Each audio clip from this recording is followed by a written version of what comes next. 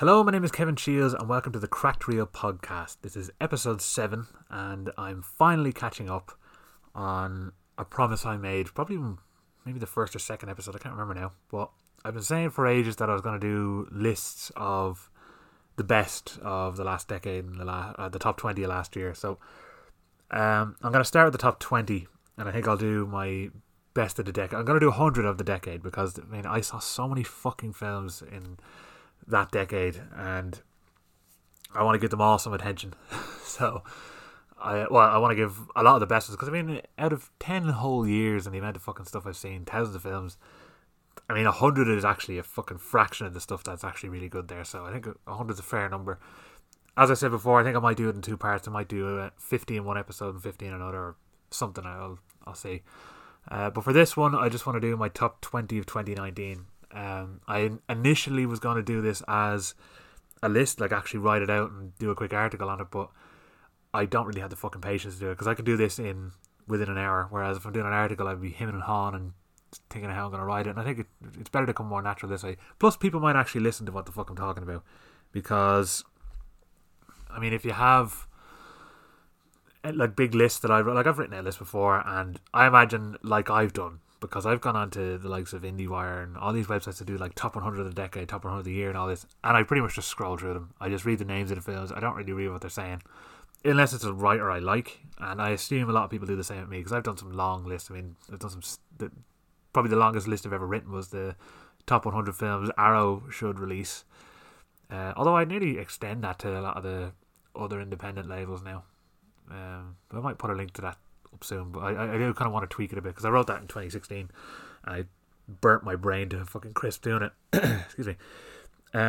So I assume people will do the same for me. They just scroll through it and think, okay, yeah, I know it isn't top 20 are now, but with this you get to actually hear me talk about it and you kind of have to listen, because you could skip in and think, yeah, you must be at number 1 now and I'm only at number 8. So there you go. I am going to talk about a few other things beforehand, very briefly, because this could take a while, so I want to do it as quickly as I can.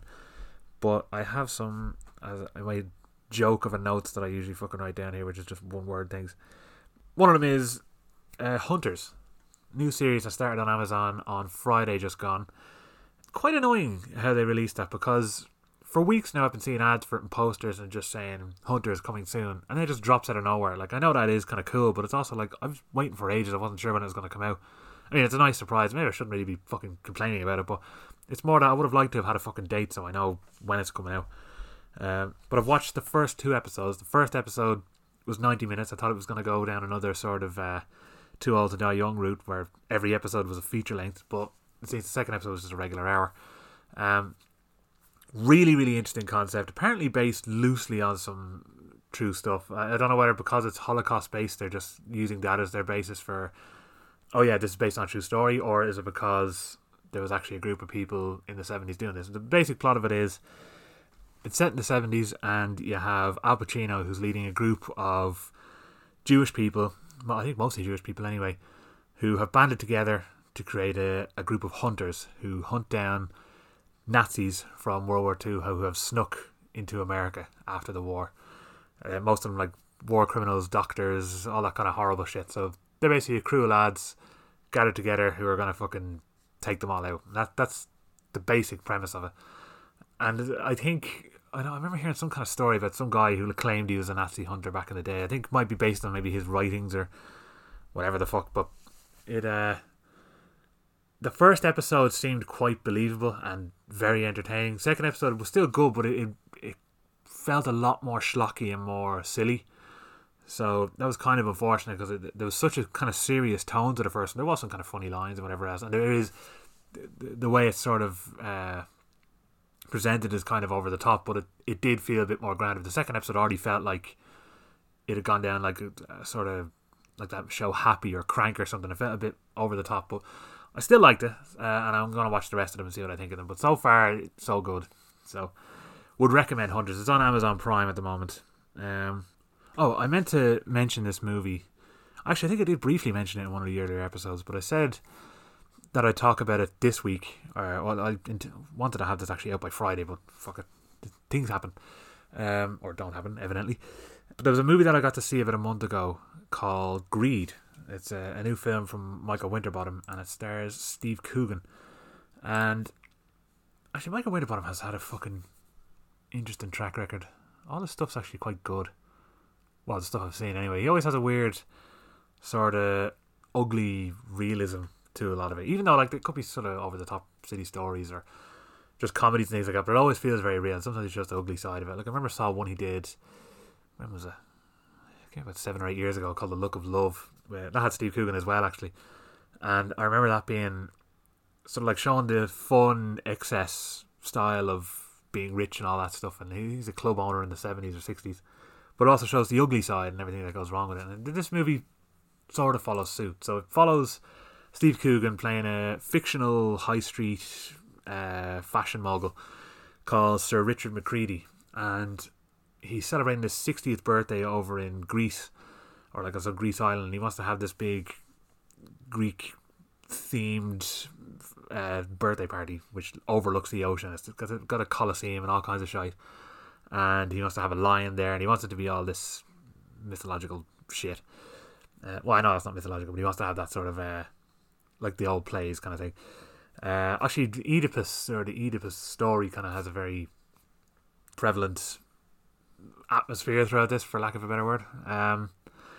But basically it shows him and it shows his life and how he got there, and he has David Mitchell writing a book about him, and it's him following around, and kind of he sort of gets to see the insights of what he lives like and how he behaves, but he gets to see how the people around him perceive him and what an arsehole he actually is. And there's a lot of famous faces in it. You've some real people in it. You've the likes of when I say real people, you know what I mean, like Stephen Fry plays himself kind of thing. Shirley Henderson plays his mother in it. She's done up with a lot of makeup. I was thinking how that was going to work, but yeah, it works well. And then Isla Fisher's in it, and see, I don't want to say too much about it because there really isn't too much to say. I think it wants to go down a few different avenues, and I don't think it really commits to any of them. So you have that basic premise, and you see his family, like his son sort of feels overshadowed by him, and he has a bit of an Oedipus complex with his mother-in-law, and his daughter is just this unbearable reality TV star. It's like one of those, what was it, like The Only Way Is Essex, one of those kind of things where it's like you're following couples around the place and watching their drama, and it's all over the top, fucking dramatized. It's like a soap opera kind of thing. That's what her life is like, and they're trying to write it into this birthday, you know, those fucking reality TV shows, bollocks, like. So you see all these different stories going on, but then you're following David Mitchell, and he meets, I have to try to find her fucking name because I can't remember what it was. He meets Amanda, who's played by Danita Gohil. I think that's how you pronounce it. I could be totally wrong, but I tried my best. And she works as staff in the hotel. I can't remember what she does. She's like a manager or something. And she has it in for Richard Macready because her mother worked in the sweatshops that like his fashion, all his clothes are made in, basically. So it has this sort of, you're getting a look at her side of the story and the whole sweatshop side of things, and the unfair treatment, the horrible like workers' treatment, the lack of pay or very, very minimal pay. And it has this whole political message with that, but then it has this other political message where the party he's having overlooks the beach, and on the beach is a group of Syrian refugees who've taken up camp there, and they have this whole section about how they're going to have to get rid of them so they can have a nice view of the beach, and whether or not they should leave as a public beach and all this. And then you just have the general upper class wealthy commentary, and amidst all that is this kind of funny, almost fly on the wall documentary style fuck up of a movie with like them trying to get the party sorted, and the Colosseum not being built in time for it, and all the celebrities pulling out and all this kind of shit. There's a whole lot of stuff going on, and as I said, you see a look at how he got there. So you see a young version of him going around and how he knew how to get into everyone's head when they were working in the industry, and how he'd not necessarily tricked them, but how he'd more or less goad them or bully them into getting his own way. So it's a bit strange the way it works, because there's times where it is quite funny, and there's times where I'm just kind of bored. The whole Oedipus thing doesn't work. it's like it's trying to be satirical, but it's also trying to be really serious and very over the top. And there's a lot of things going on with it. It's a big jumble. And then for the last few minutes, it kind of just hits you over the head with a bunch of kind of horrible facts about sweatshops and the whole industry. And it's like, yeah, I understand that this is all horrible, but it feels out of place in the movie nearly. And I think, was it Mark Kermode? I think Mark Kermode said that, and I don't usually like to kind of use other film critics as examples, but it's more that he made a good point that I'd like to agree with, for let's say, because it's something that didn't really occur to me at the time. And that's, you have these two avenues. Well, for he only saw two. I saw a few different kind of things going on, but he saw the sort of political side of it, and he saw the comedy side of it. And he said that neither of these things work on their own. Like they don't work as part of the movie, but they wouldn't work even more on their own. If you just showed loads of excess for ages and the fun and the greed side of it would become quite boring. And if you just showed all the kind of horrendous nature of it, and it would just, you'd be better off watching a documentary. So it kind of feels like two different movies kind of melded together, and it doesn't quite work. I think there is some good ideas in it, there is some laughs in it, and it's not completely unentertaining, but I don't know, I lost interest fairly early on in it. And it was one that actually, it's why I sometimes like waiting a couple of days before I give a rating. Now I went on about ratings there last week. I'm going to briefly touch on it again now, but it's why I kind of like waiting, because at first I had an idea in my head what I'd rate it, and then after a couple of days I was thinking, there's not a lot I really liked about it, and kind of brought that down. So I think it's good to have a bit of breathing room between movies. But yeah, that just came out there on Friday. It's worth seeing maybe when it's on Netflix. I wouldn't really rush out to the cinema to see that one.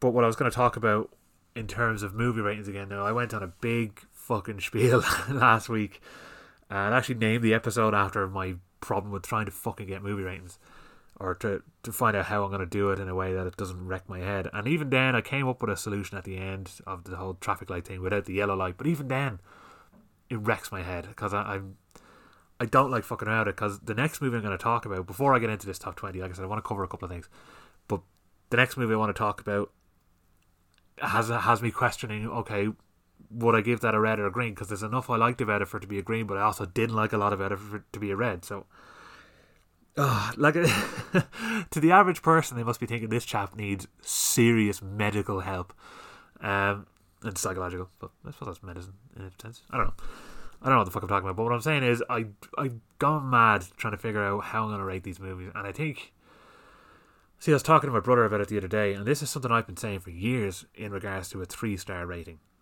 and how people don't look at that as a good thing. They see it 3 stars, they go, yeah, that's shite. Now, I've been guilty of it before. I remember, although this is a fair criticism, I remember seeing Empire and Total Film both gave Dread 3 stars, and I thought that's fucking ludicrous, because it deserves far higher than that.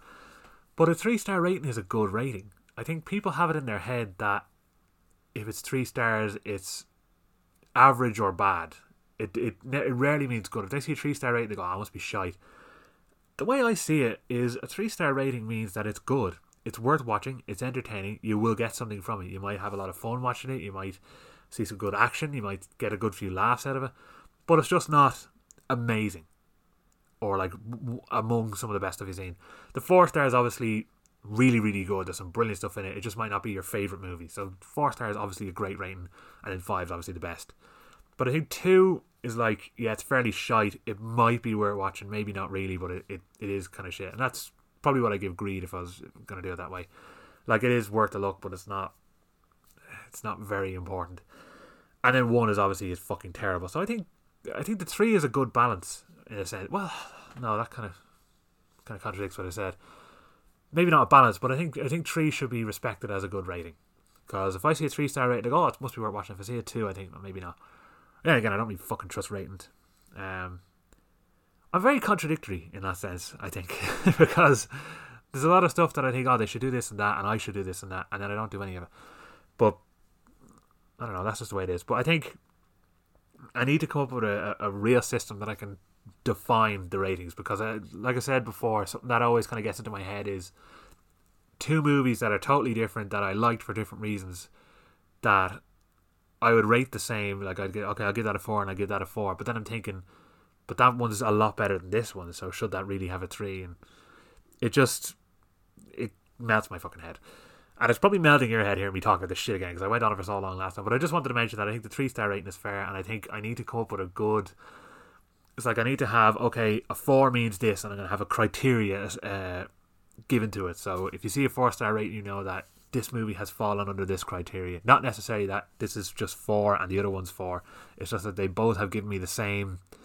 They both have met the criteria that would get it a 4. They might be totally different movies. One could be way better than the other, but that's just how it is. So I'm going to have to work on that because I'm just driving myself mad at this stage with the fucking stuff. But anyway, that's enough about that. But the movie that I was mentioning before that kind of had me questioning would it be a red or a green is Birds of Prey. Or it has a big crazy fucking original name. Now obviously I'm not going to give in and call it Harley Quinn Birds of Prey because that's just fucking stupid. But the original American title was called Birds of Prey and the Fantabulous Emancipation of One Harley Quinn. And actually, it's a better title than fucking just Birds of Prey Harley Quinn, or Harley Quinn Birds of Prey. But yeah, this one has been...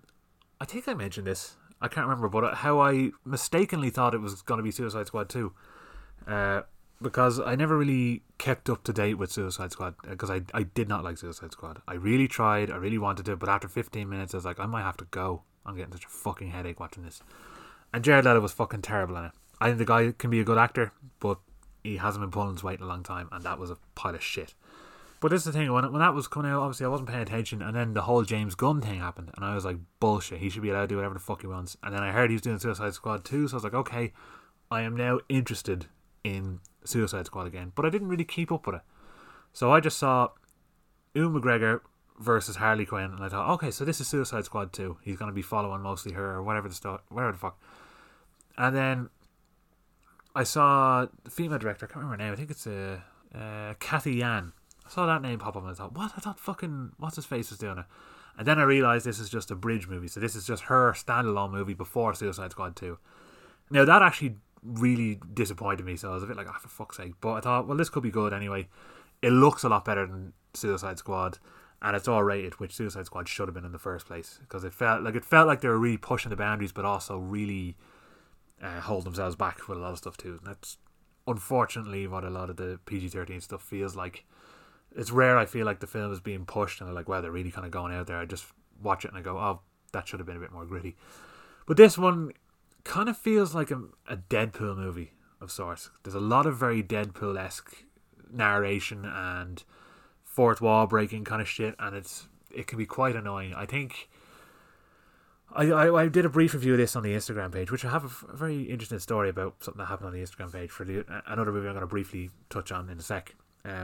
By the way, when I do this top 20, I'm going to be very brief, and I haven't done any fucking research or reading up on it, so I'm going to just be really quick talking about these movies and more or less just giving a 2 or 3 minute fucking maybe recommendation or breakdown. I'm not going to go as into detail as I do with new releases, but with this film, I'll talk about the positives first. So, which there aren't too many of, but alright. What I can say is it looks really nice. It's colourful and fun, and it actually, even though Suicide Squad had a lot of kind of colourful stuff in it, it did look quite muted and dull at times. This really embraced a lot of kind of crazy colours, so it was kind of, that makes me sound like such a fucking moron as I'm sitting there drooling looking at colours, but it's more that it visually looked quite nice. I think anything that's set in Gotham will always kind of work for me in a way. I love the whole setting of it. This one doesn't feel like it for a lot though, because a lot of it's during the day and a lot of it feels like street corners of like New York and stuff like that, so it didn't really feel as Gotham-y as Gotham should, but it does have an atmosphere. Like I think when you know, like the whole final set piece of the movie is set in a very, very, very Gotham-esque kind of thing, area, let's say. It really felt like the games, because I love the Arkham Asylum and Arkham City games, and I think it captured that atmosphere in the last part of this movie. But so the look of it's really nice. I think I'd like getting to do with Gotham anyway, because it just feels more interesting. There's a couple of laughs and there's some very decent effects. There's a lot of good kind of action scenes and violence in it as well, which is good too. But there's just way too fucking much cringy, lol random bubblegum shite going on in it, and it gets very grating after a while, because when I like I said, I didn't like Suicide Squad. I think when Jai Courtney's the best part of your movie, you're doing something really fucking wrong, and he was the best part of Suicide Squad. Everyone else, piss me off big time, especially Harley Quinn, because this is the thing.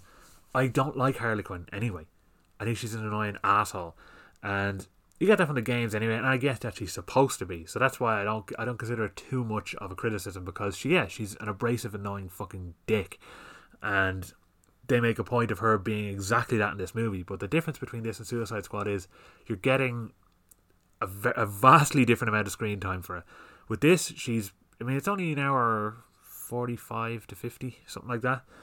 And she's in it for a good 90% of it. And that's a lot of fucking Harley Quinn to deal with. And it's just so annoyingly over the top. And it feels like a movie made for people who are assholes. And I mean that in the sense that people who might relate to her or agree with her the way she goes on, I just think she's a dick. And I think the best character in this movie was Mary Elizabeth Winstead's character of Huntress. Her whole backstory, she feels very like the DC's answer to the Punisher in a way. And like, I think it's way more interesting what they did with her character. And it's a lot more fun. Well, when I say fun, it's a lot more gritty, and I find that fun. But I would have much preferred watching a whole movie about her. I just think it's way more interesting. And I think who else is in it? There's some people I don't like. Rosie Perez is in it, and I feel like that it's like they just cast her last minute or something. She doesn't really seem that interested in what's going on, and I think a big gag of the movie is that she has a t-shirt that's something about like balls. I can't remember what it is, but like her clothes get ruined, so she has to like go into the evidence locker and put on new clothes. And it's just sort of, it just seems like a cheap joke. And then there's the character of Black Canary, and I think Junri Smollett Bell. I think that's how you say it. I hope she's not related to Jesse Smollett, whatever his fucking name is. But yeah, she was quite good in this as well. Although she's really good throughout the whole movie. She's an amazing singing voice. That's all her singing at the start of the movie. But there's a moment with her that just pissed me off. I was just like, that is so fucking irritating. Now, you always get people who will say like, oh, it's a comic book movie, you have to expect this and that. It's like, yeah, but I still want to believe what I'm watching. I don't want to be sitting here because it's so stupid that I can just go, okay, anything can happen. It's a movie, it's a comic movie. It can be as dumb as it likes, and I have to just accept it. This movie, with any movie, you want to be in the world, you want to enjoy it, and you want to live in that world for the 2 hours you're watching it and really kind of believe what's going on. Even if it's over the top, even if it's stupid, you want to believe it. Now, this same problem came with the Marvel stuff that was on Netflix, because Daredevil and The Punisher and Jessica Jones, not so much Luke Cage and fucking the other bollocks one, Iron Fist, these all felt really, really grounded in reality. Really gritty, really real. There's limits to their powers. Like, the Punisher doesn't even have powers, he just has anger. Fucking Daredevil is really heightened senses, and Jessica Jones is just really powerful. So they all have these special abilities, but they're not absolutely flying around like Captain America, or not like Captain America, like fucking like Iron Man or any of them. They're not like these ultra special super Hulk types. Yet throughout the series, you have to believe that this all takes place in the same place where the Avengers took place. So, I said place a lot there. You have to believe that the stuff that happened in the Avengers Assemble and giant aliens flying around New York doing all sorts of shit, and Thor and gods and all these kind of things, you have to believe that all that's actually happening in the background of these really down-to-earth, gritty, serious stories. And now they only make loose reference to it in both Punisher and Daredevil. Like, it could just be like there's a guy on the street corner who's like selling DVDs of like candid footage he took of all the shit going down with the Avengers. So I was like, oh, I'm selling this of the incident, and I think they got the incident. So there's things like that, and they're fine little references, but once Iron Fist comes into it, it just turns into this really annoying mystical shite, and there's a whole fantasy element brought in, and it kills it, because I now don't believe what I've saw with the Punisher and Daredevil to be taking place in the real world. And even with Suicide Squad felt is over the top and ridiculous and all, but it still felt like everything that was happening in it was believable. With Birds of Prey, everything that goes on, you'd never even believe the shit with fucking Superman could exist in this world. It just feels like everyone is a low-life piece of shit, and they're just very, what's the word? Colourful, and I can't think of the word for this now. Camp, I guess. But it feels like it's in the real world, and then you had this one moment that turns it into a superhero movie again, and it really takes it out of it. If there was a lot of this going on in the background already, you'd be like, okay, you're aware certain characters can do certain things, but when it just comes out of nowhere, it just feels like, what the fuck am I watching? If you'd seen this movie without knowing Suicide Squad was a superhero thing, you'd be sitting there going, this movie has just dropped so many notches in fucking sense and fun. But I'm going on about that too long. Other than Mary Elizabeth Winstead, the real show stealer in this is Ewan McGregor, and he plays, well, Black Mask is the name that he kind of goes as when he's really being crazy, but his name is Roman Sionis, I think that's how you pronounce it, and he has a kind of thing for masks and peeling off people's faces in front of their family and then doing it to their family and all kinds of shit. He's a psychopath. Actually, when I was at this movie, I don't know how they got this kid in, but there's a kid who looked like she was about 5, and she was there with what looked like a grandmother and a mother, and I was just thinking, do you not fucking 2 minutes into this movie, how do you not realise there's legs being snapped back the wrong way and F words and drugs and all kinds of shit? And I'm like, they really didn't give a bollocks. I mean, it's kind of, on one hand it's kind of cool, but on the other hand it's like a bit of an extreme one for a fucking 5-year-old. It's not like you're just showing them Beverly Hills Cop or something. But yeah, Ewan McGregor, I think he kind of steals the show on this. Every scene with him was really good fun. And like I said, Jean-Marie Smollett Bell, I'm just going to say Jean-Marie Bell, and Mary Elizabeth Winstead, they're the best part of this movie. And then, like, Margot Robbie, I mean, alright, let me put it this way. She is the perfect Harley Quinn. I think she does an amazing job at playing Harley Quinn. No one else could have done it as well. She fucking looks the part. I just hate the character. So I can't knock the performance. I can't knock the writing in it. Well, actually, no, I totally can. The writing in this is pretty shit. But when I say I can't knock it, I mean that she's doing a perfect job at playing what she's given, and she's doing a perfect job at doing a character that is familiar. She's just really good in it as Harley Quinn. The character's just an asshole and really hard to be around. So, as someone who doesn't like Harley Quinn, I didn't enjoy watching her. But if you're a Harley Quinn fan, this is going to be the ultimate fucking movie for you. Plenty of needle drops throughout this as well. Not quite as grating and annoying as Suicide Squad in that sense. And like I said, this is better than Suicide Squad, but it's not exactly a glowing review. But this is the thing, like, there are moments in this I quite like. I think some of the action scenes are done well. I think some of the action scenes are quite poor. I think some of the lines that can be funny. I think some of the lines are just painfully cringe. Like, there's so many fucking problems with it. And that's why this is one of those hard movies that's like, I can't really think what camp to throw it in terms of a fucking red or light rating. Oh, God, it's like I said, to anyone else, this is just nuts. But, yeah, the film itself, I think, is worth it. Like, if you're a fan of the DC stuff, if you've been following it all, absolutely go see it. It's kind of breath of fresh air to see something more gritty and more exciting.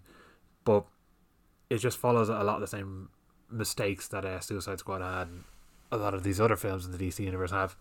I will say there's a set piece in it that had it happened a bit sooner, it would have been great. There's a part where Harley Quinn fights a shitload of lads, and I'm just thinking, there's no real reason why she is this much of an elite fighter. It's more that she just kicks the fuck out of people from sheer craziness. But all these lads are getting the fuck kicked out of them by her. But there's a point where, I won't say how, but I just thought it was a great scene in which she accidentally has a lot of cocaine in her system. And I thought, had that happened beforehand, it would have made this so much more funny and more believable. But at the time I was just thinking, well, she's not really doing much different here than what she was doing fucking 5 minutes ago. It just is now a good excuse to have it happen at all. But I think as a set piece, it would have been really good. I think there's a lot of stuff in this that could work that doesn't. And I think that the stuff that does work, it works well enough. I don't know. It's a tough one to talk about, I think, because it's so middling in that sense. There's enough there that I wasn't. Actually, I'll tell you what. For the first 15 minutes, I was thinking, much like Suicide Squad, I don't know if I'm going to handle all this. It's pissing me off a lot already. But then there are elements that I like and there are elements that work. And like I said, the whole Huntress thing, I would watch a whole fucking movie of that. But it's just, it's not quite forgettable. It's just, I probably can't see myself watching it again. If you love Suicide Squad, I know people, if anyone I know who loved Suicide Squad had a boner for this movie as well. It's perfectly made for anyone who enjoyed that movie. I didn't, so that's just the way it is. But it is better than Suicide Squad. That's my review of that film. It's better than Suicide Squad. Do with that what you will, because I think a kick in the balls is better than Suicide Squad. But this is more just a slap to the face. I'll put it that way. But yeah, when I was talking about earlier with Instagram and how I have some interesting news. So I'm going to do a really very brief mention of some of the stuff I saw during the week. Although this kind of ties into ratings again. Not star ratings, but certificates for movies. But I'll talk about three... I probably should have had a bit of structure to how I was going to talk about this. But right, basically I watched License to Kill, the James Bond movie. I hadn't seen it since I was really young. I remember it being really fucking gritty and raw and totally unlike any James Bond movie I'd seen before. And it was really bloody, and it just felt like just a decent, gritty spy movie. And it was. I rewatched it there recently, and I quite enjoyed it. I think there is issues with it. I think it's a bit slow pacing wise. I think it's about 2 hours 15 minutes, and I think the pacing is a bit off. I think the general plot of the movie isn't the best, but I think character wise, I really like Timothy Dalton. I think he was actually quite a good Bond. He was different. He felt a bit more grounded in reality. He had enough charm that he still felt like Bond, but he was also ruthless enough that he felt like the early Sean Connery's kind of Bond, where he didn't give a fuck. Sean Connery's the best, but this felt like a good, more grounded in reality version of him.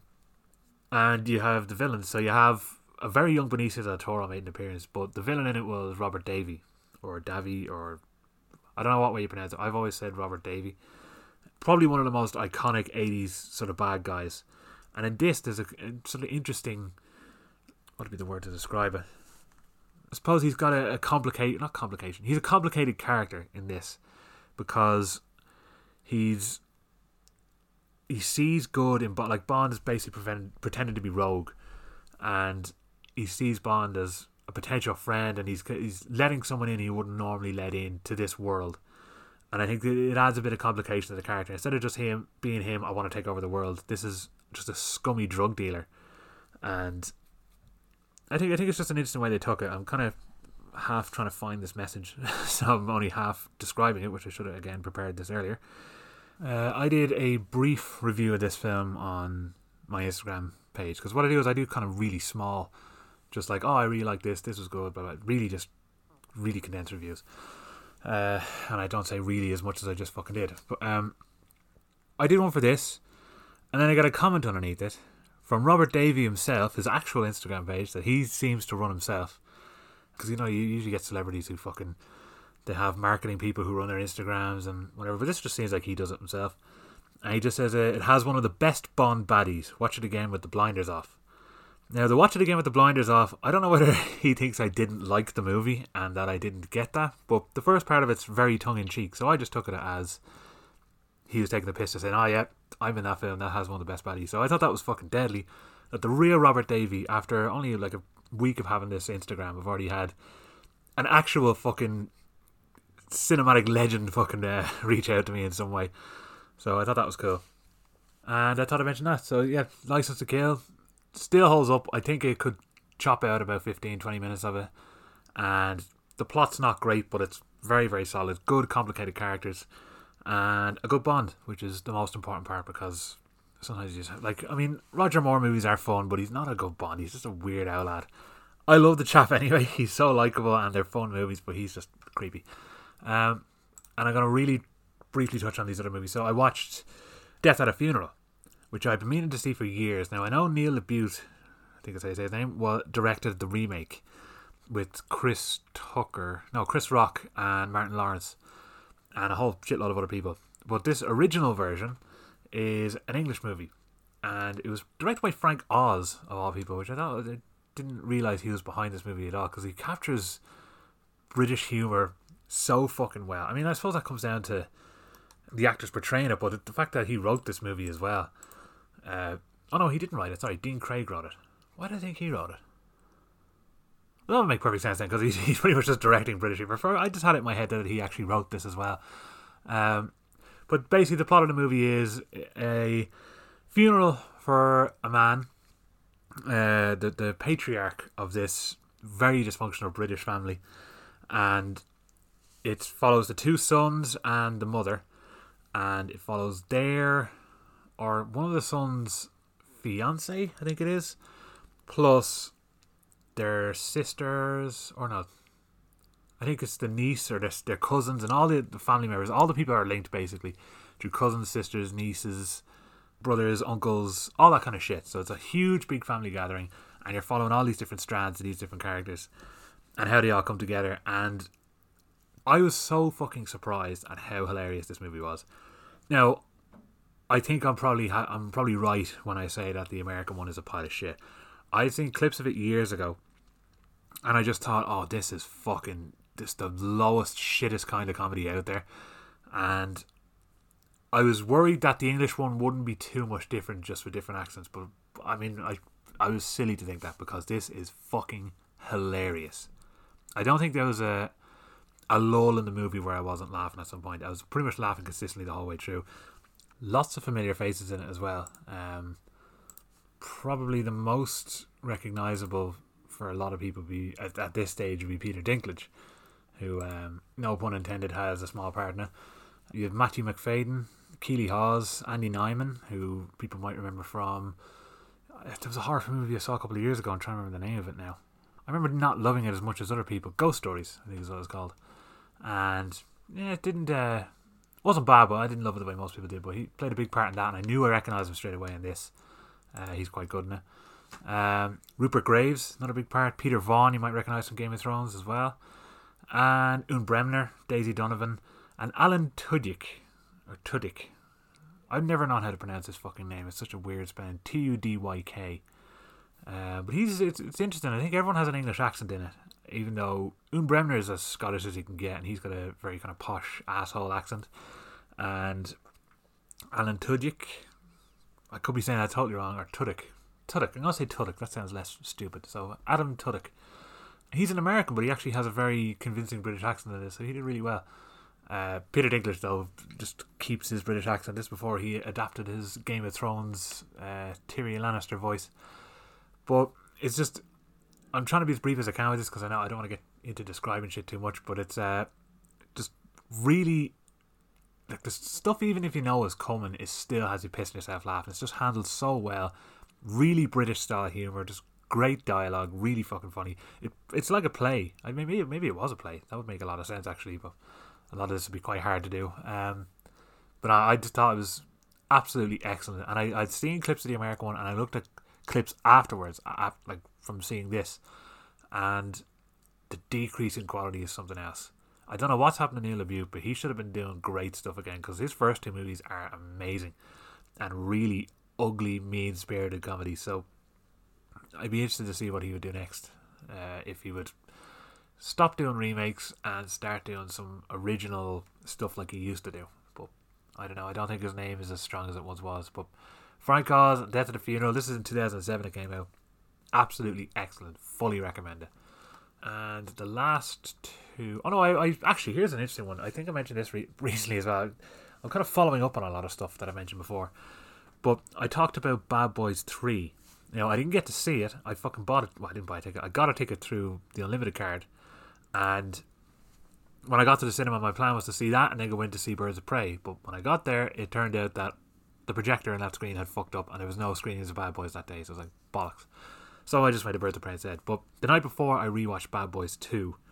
You know, I was a bit reluctant about it, because I used to love Bad Boys 1 growing up. And this is what I think I mentioned before. Love the atmosphere, love the look of it, love the kind of warm Miami, just action-packed feel to all the action scenes that take place in the mansion, things like that. And the chases at the end. Loved all that. Watched it again a couple of years ago, and it didn't work for me at all. It actually pissed me off. I just found it really irritating and annoying and poorly written, and it didn't look great. The action scenes weren't great. I was like, fucking hell, my memory of that film was shocking. I thought it was a lot better. Bad Boys 2 was worse in the sense that for years, when I first saw it, I was like, this is really stupid and over the top. I was like, I didn't think much about it. I remember buying the DVD and thinking like, thinking it might be better. And I thought, it didn't do it for me at all. Gave up on it, said I probably wouldn't watch it again. But because this third one's coming out, I said I'd rewatch it. And I rewatched it the other night, and I fucking really enjoyed it. And I'm really surprised at that. I thought it was going to be a pile of shit, because like the first one was a big letdown. And now, don't get me wrong, this has its problems. I think it's the writing is not that good still. Like, the story is pretty basic, general drug kingpins, smuggling drugs, have to find them, usual shite. But the jokes, a lot of the jokes landed a lot better. Some of the jokes don't, though. This is a movie that's nearly 2.5 hours long. It needs 20 minutes cut out of it. Because a single joke, which for a second you're laughing at, and then you're like, oh, they're still going. Like, 3 minutes, this joke's still fucking going. Just doesn't work. A lot of stuff like that doesn't work. But some of the lines in it are fucking hilarious. But holy shit, the action scenes. This is a movie where every fucking cent of that budget is on screen. And it's not one of the, like, you see a lot of these action movies that have a huge budget and whatever else, but the action scenes don't live up to it, and you're kind of like, where'd that 150 fucking million go to? With this, mind blowing. There's a whole action set piece that takes place, like, pretty much the first hour of this movie is great. Second hour is a lot slower, and there's a good action set piece at the end, which totally robs from fucking Police Story, I think it is. But fucking hell, like, the action scenes in this, because it's all done for real with real cars. There's cars falling off the back of a big one of those rigs that carry cars, carrier, whatever you want to call it, bouncing on the highway, and just explosions and genuine crashes. Everything done practically, everything done for real. I was just watching it going, these are mind-blowing set pieces that would be entirely done with CGI if done by a different director. But Michael Bay said, look, you've given me all this money, I'm going to fucking show you where your money went. And you have to admire him for that. You also have to admire the guy shoots almost predominantly on 35mm film. So everything he does just looks so much better. Does the movie have glaring flaws? Tons of them. It's quite dreary at times, especially the second half. Like I said, it slows down a lot and it's just not as interesting, it's not as action packed. But in terms of the energy and the fucking action in this movie, it is unbelievable. I'm amazed that I never picked up on it years ago, but I suppose I've always kind of cursed learning about cinema over like the last more than 10 years because it's made me dislike a lot of stuff. But stuff like this, it's made me keep an eye on, and now these things stand out a lot better. Because like I said, even naff action movies from the early 90s with Roddy Piper all actually are pretty good because of the work that's gone into them. Wouldn't have liked them years ago, but I enjoy them now. And with this, didn't like it years ago, I enjoy it now. It's actually quite good. So my opinions on Bad Boys 1 and 2 have swapped. I still haven't seen part 3. When I do, I'll throw a review on here. Okay, and finally, before I move on to my top 20, which, how far am I into this now? I'm already fucking probably pushing an hour. I'm 45 minutes in. I'm going to try not be longer than last week, if possible. Though I cannot guarantee that. But like I said, I'm going to be quick talking about this movie, so who knows, it could only be half an hour. Which, knowing me, is not going to be the case. Right, so 2 movies I've seen. Both I saw years ago. One of them I haven't seen since I was genuinely a kid. I don't even know if I saw it all. I remember bits and pieces of it, but I was probably maybe 5. And the other one I watched when I was about 13 or so, and I loved it then, and having rewatched it, I loved it even more. And that's the fucking fantastic and hilarious and ultra endearing and just all round brilliant Midnight Run. It is a movie starring Robert De Niro and why have I forgotten this guy's name already? Especially because I've been talking about it recently, because I don't really see him in a lot of stuff. Charles Grodin. So you don't see him in a lot of stuff, but in this he's fucking brilliant. And you have got a whole who's who of characters that you'd recognise from everywhere. So you have Jack Keogh, you have Joe Pantoliano, Dennis Farina, Yaphet Kotto, and Philip Baker Hall, and plenty of other people that you'd recognise just from popping up in a lot of other 80s movies. And Martin Brest directed it. Now he did Beverly Hills Cop, and he kind of just disappeared after doing a lot of stuff. Like he I think he hurt himself with Gigli, or however you pronounce it. Is that romantic crime drama comedy pants pile of fucking shite that he did with Ben Affleck and Jennifer Lawrence? And that, I think that killed his career, because he hasn't done anything since, and that was 17 years ago. But he had a good streak. He did the original Going in Style in the late 70s. He did Beverly Hills Cop, which is one of my all-time favourite 80s cop movies, just 80s movies in general, and Midnight Run, which is another one of my all-time favourite 80s movies. He did Scent of a Woman, which I absolutely love, and Meet Joe Black, which I haven't seen, but I saw the ending, so it's kind of hard for me to want to see it, because it's such a fucking dumb ending. But yeah, up until he did Gigli, he had a reasonably good track record, and 2 of those 80s cop movies, well, you could call Midnight Run a half cop movie, but basically the plot of the movie is Robert De Niro is an ex-Chicago cop living in LA who works as a bounty hunter, and he's sent by his boss, who's Joe Pantoliano, over to New York to retrieve a guy who's Giles Grodin, who pretty much scammed the mafia out of, I think it was, $2 million? Yeah, I think it was $2 million. Maybe it could have been more than that. But he basically scammed them out of $2 million, let's say, and gave it all to charity. And now the mafia are after him, they want him dead, and they want him to be brought back to LA to the bail bondsman. So he pretty much is De Niro sent over there to collect him and bring him back. That's the main plot of the movie. I want to be vague, but I want to describe these movies at the same time. I want to get people's appetite whet, but I feel like sometimes I might go too far into it, or I'll be going off on little strands which you only really need to pick up on when you're watching the movie. I don't need to describe them.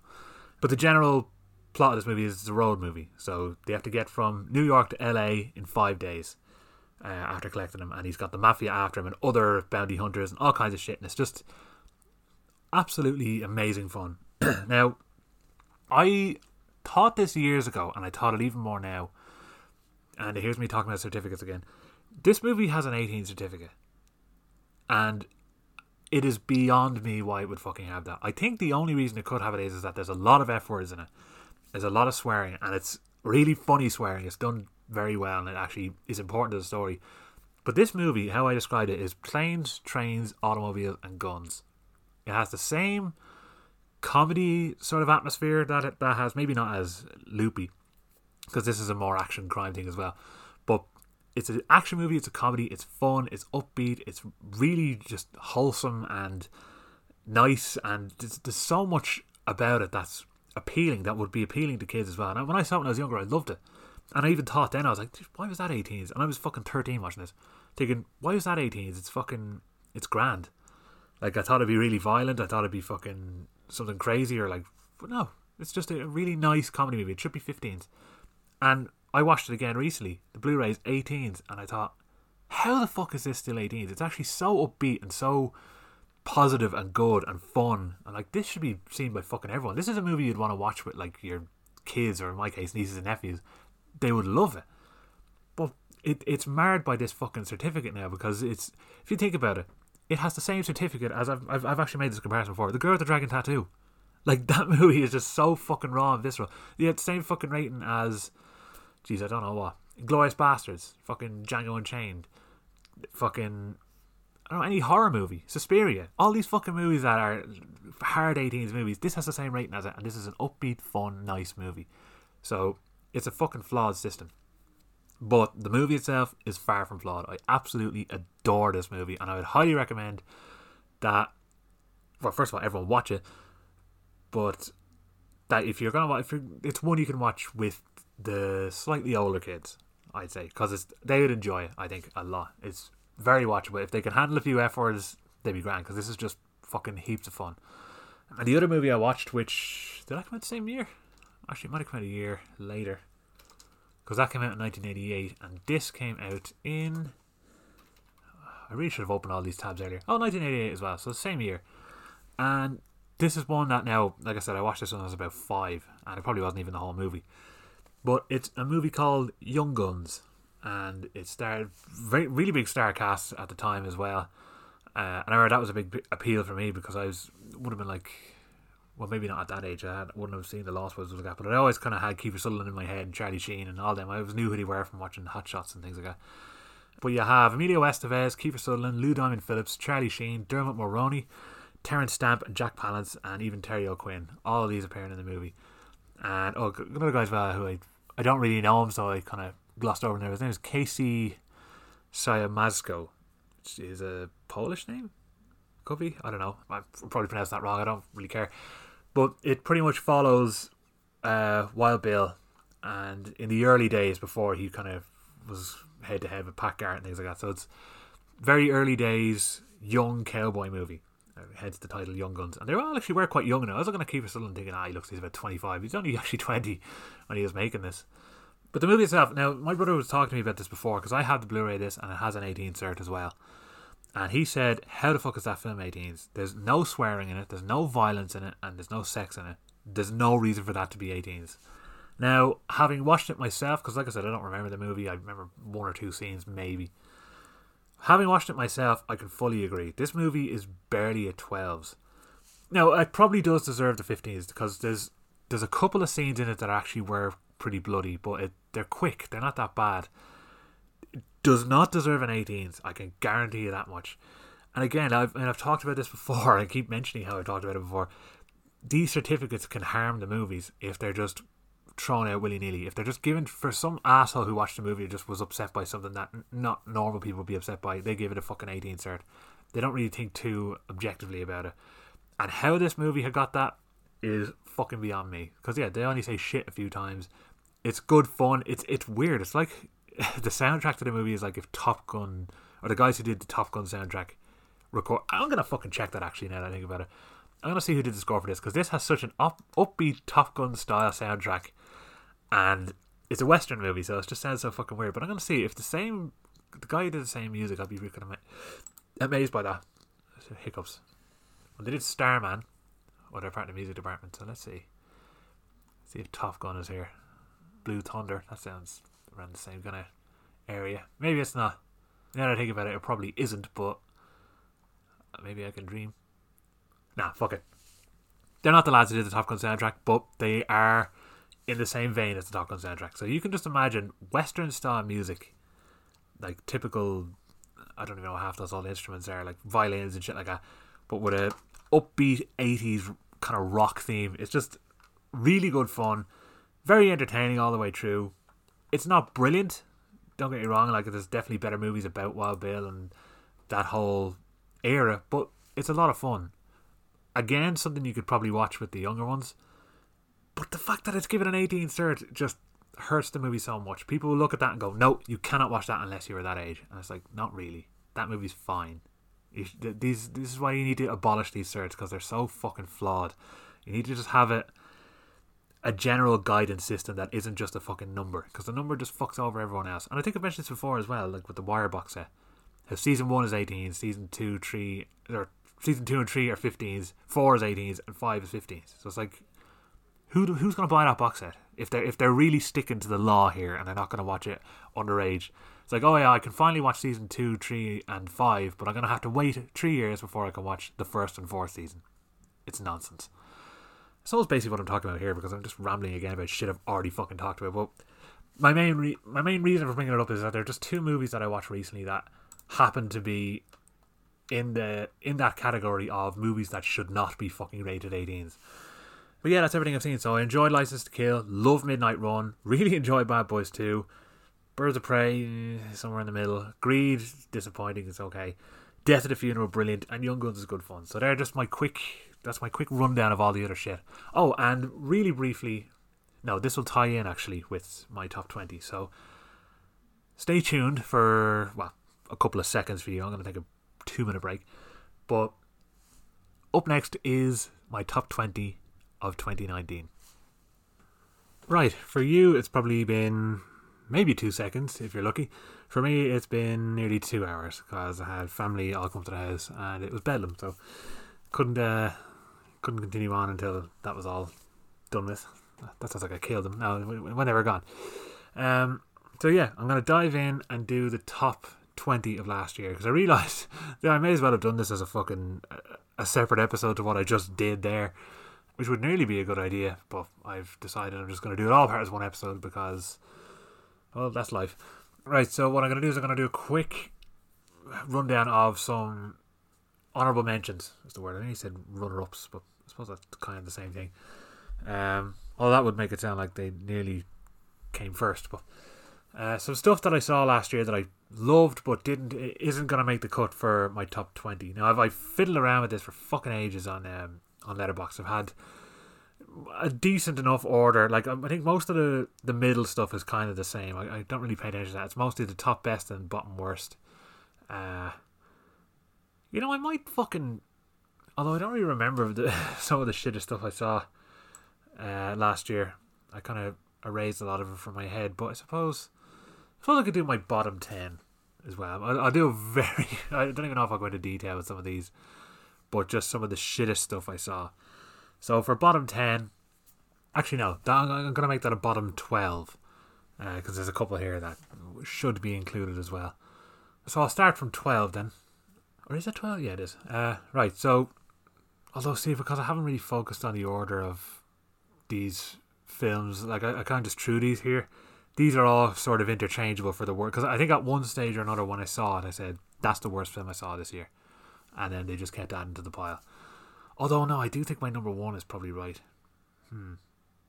Yeah, sure, you'll fucking hear it. These are all movies to avoid anyway. That's the main thing to take away from this. So I'm going to do this really briefly. I'm not even going to go into detail. Number 12 was Good Boys. Just one of the shittiest fucking comedy movies I saw last year. One of two. These are both kind of equal. I think the other one is marginally funnier, and it's still one of the shittest fucking comedies I saw last year.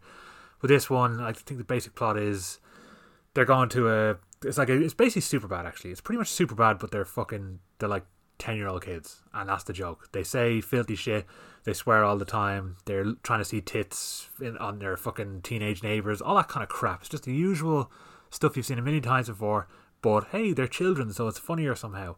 Dog shit. And just really a type of comedy that I hate, where it's just, I think I've mentioned this before, they just describe what's going on and that's supposed to be funny.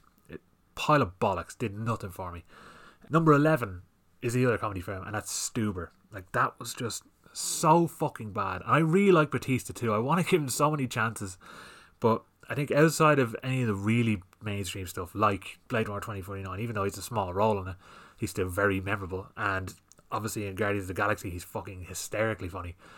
Everything he's done outside of those movies has been middling to shite, and this one is no fucking different. And that guy Kumail Nanjiani, that's the one.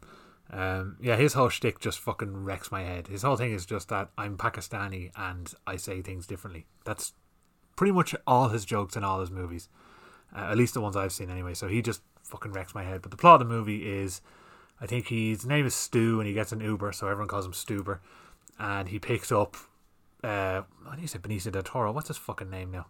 Batista. And he basically he just got eye surgery, so he can't see shit, and he has to drive him around to try to stop a drug dealer. That's basically the plot of the film. Ultra high concept, ultra fucking stupid. I think every action scene and every comedy scene was just eye rolling and painful, and I just wanted to be out of there. I can't remember what I saw after that. I know I saw 3 movies that day, and that one really stuck out as the shittest one. But yeah, awful. Would not recommend it. After that, now there's 2 movies here that break my heart to be on this list, but they are, and they're 2 Nicolas Cage movies. One is called Primal, which I think I might have mentioned on an earlier episode. Very high concept. He's a animal hunter who collects like really rare animals, and he gets a rare white tiger, and he's transporting it back on a boat to America. I think he's doing it from Mexico or somewhere, and at the same time the FBI are bringing back a serial murderer who's also an ex-super soldier, and both the tiger and the super soldier get set free, and it's just an action set piece, which everything I said there should be fucking amazing, but it was not. The action scenes are so fucking dull. The amount of exotic animals that are unleashed that don't really do much to people, especially this white tiger, which is so elusive and fucking scary and all this, bollocks. Nothing happens. Nicolas Cage doesn't bother his arse with this one. I like when he tries. When he tries 100%. When he doesn't try, he's not trying at all. And it's actually rare he doesn't try. There's like pretty much only a handful of films he's not really trying in. He's trying everything else, and I love him in all those films, but he's just garbage here. He doesn't try. Actually, well, I gotta take that back. He's not even garbage. He's the best part of this movie, which says it all. He's not trying. He's kind of just sleepwalking through it, and he's the most interesting part. That says it all about how shit the rest of this is. After that, this one was my number 1 worst for a while.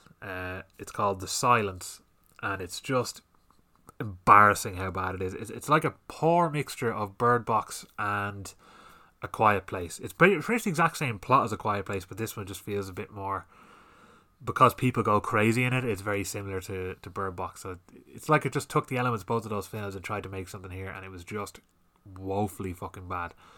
After that then is Itsy Bitsy, which is a spider movie, and I watched that around Halloween. And I like spider movies. I think because spiders are just always going to be creepy in a movie, especially if you've seen Kingdom of the Spiders. That's fucking amazing. And Arachnophobia, which I watched after this to cleanse my mind of how shit this was. But it's a family, they move into a new house, and I suppose actually about the silence, I didn't really explain what that was about, but I think by saying it's like A Quiet Place, the same thing. There's these creatures that are attracted to sound, and people have to try and get out of the city. It's just as the pandemic's kicking off, rather than A Quiet Place taking place while it's already been going on for maybe a year or two. So Itsy Bitsy, a woman moves into a new house. I think she's a nurse, and her 2 kids. Is it 2 kids? Might only be 1.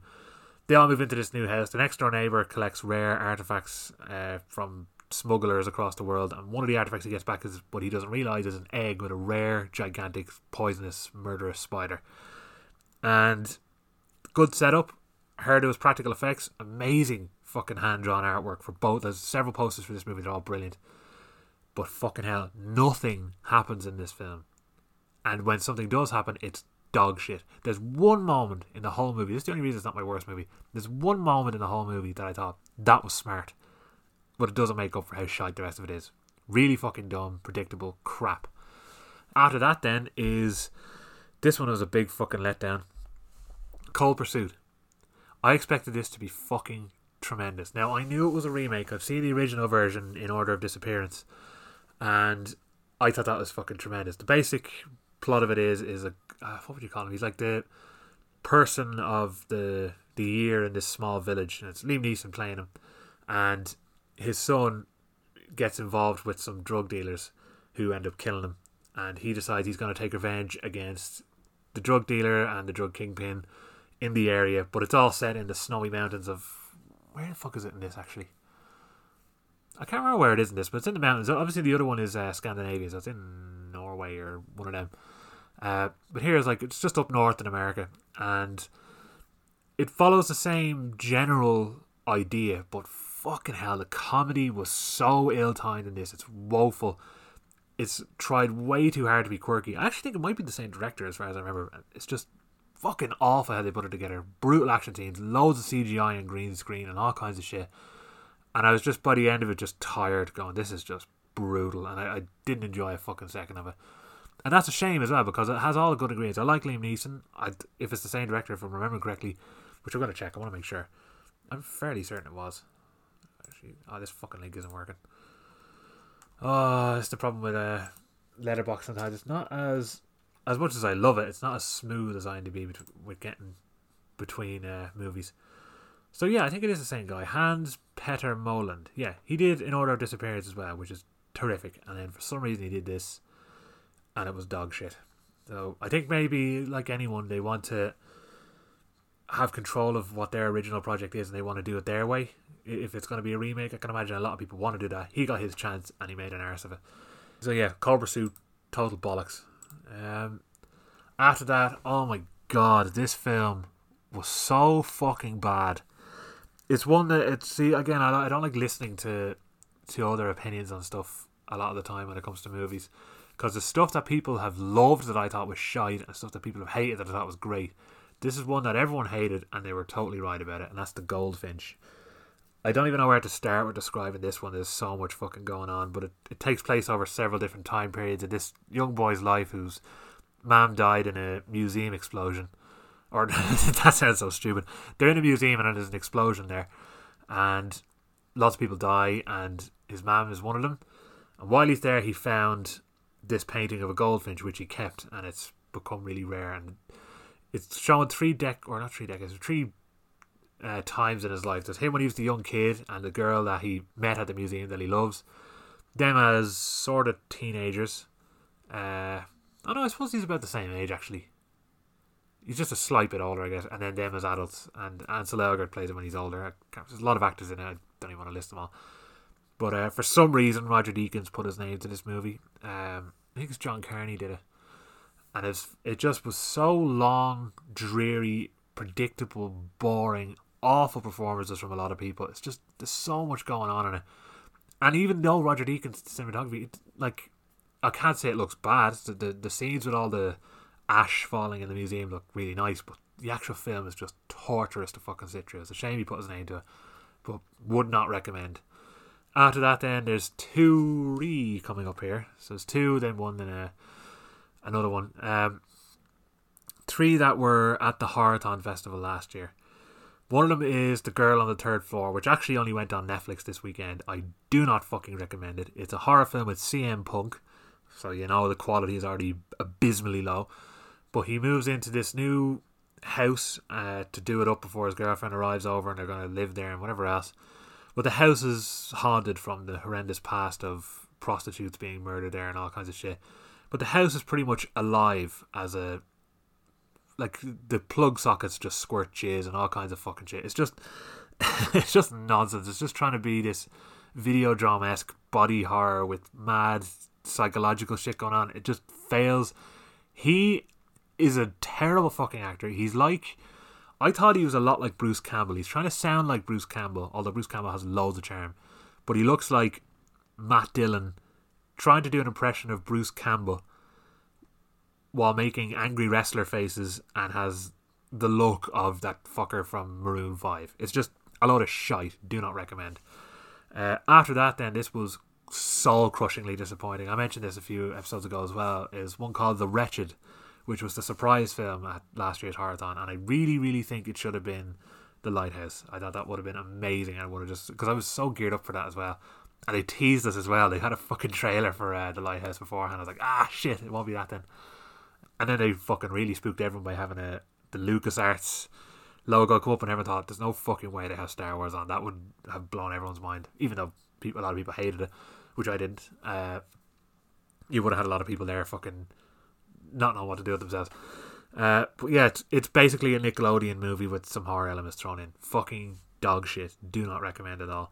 I can't remember the plot. It's like this weird haunted demon who lives near this small lakeside town who possesses this family and tries to take over. I actually can't really remember it. My brain is dog shit fucking thinking about it.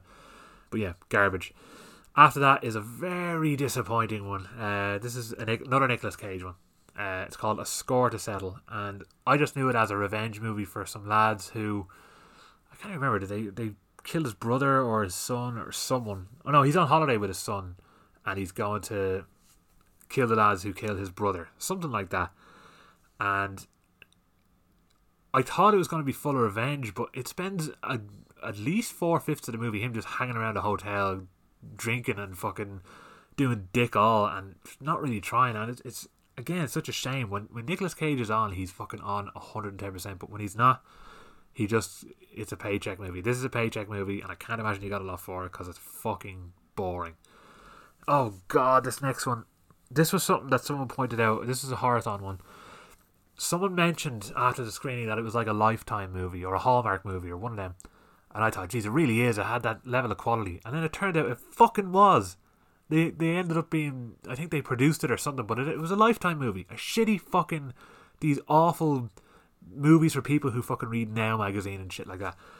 It's... The vague memory I have it is a young mother and her daughter are living in a house, and what is it, the mother or the auntie of the kid comes back and it's like, oh, I haven't seen you since you were a kid. They're roughly about the same age, or not far off each other's age anyway, and she kind of interjects her way, or what's the word, interjects, that might be the word, she worms her way back into the family and starts manipulating and causing trouble and all kinds of shit, and it's just really fucking dumb and embarrassing acting. And like the girl in it, like she looks like, I think the actress is 22 or something like that. She's playing a 16-year-old, but she behaves like she's about 10, and I'm just like, this is cringy to fucking watch. It's just the worst dialogue. Everything is bad about it. Although what's his face is in it, the actor I fucking like, what's that, Jeremy Gardner? He looks like him. Maybe it was him. The chap who's in fucking Blue Ruin, I'm forgetting his name now altogether, but I'll look it up because I don't want to sit here fucking remember it 10 minutes from now and then I'll just say it in the middle of a different movie. Oh yeah, Thora Birch is in it as well, who I hadn't seen in fucking forever. Mason Blair, that's who it is. Or Macon Blair. Really enjoy him. He's in Blue Ruin. He kind of looks like Jeremy Gardner sometimes, though, but he's briefly in this, and even then he can't save it. And I like him a lot. I think he's really good, but man. And this is Lucky McKee as well, who's done some fucking dark, really interesting horror movies. It's just total fucking arse. And then finally, this movie, I actually thought I was getting brain damage the more I watched. It was so So fucking terrible. And I suppose I should have known what I was getting into, but I didn't expect it. And it was a movie by Luc Besson, who made Nikita and he made Leon. And this looked like it was trying to be in the same vein, and it's called Anna. And holy fucking shit, was this movie terrible. It's like it tried to steal elements of both Nikita and Leon and elements of Red Sparrow and put them all together in one of the most unconvincing, uninteresting, terribly acted, brutally choreographed, unbelievably fucking stupid action movies I've seen in a long time. Like, this is the thing.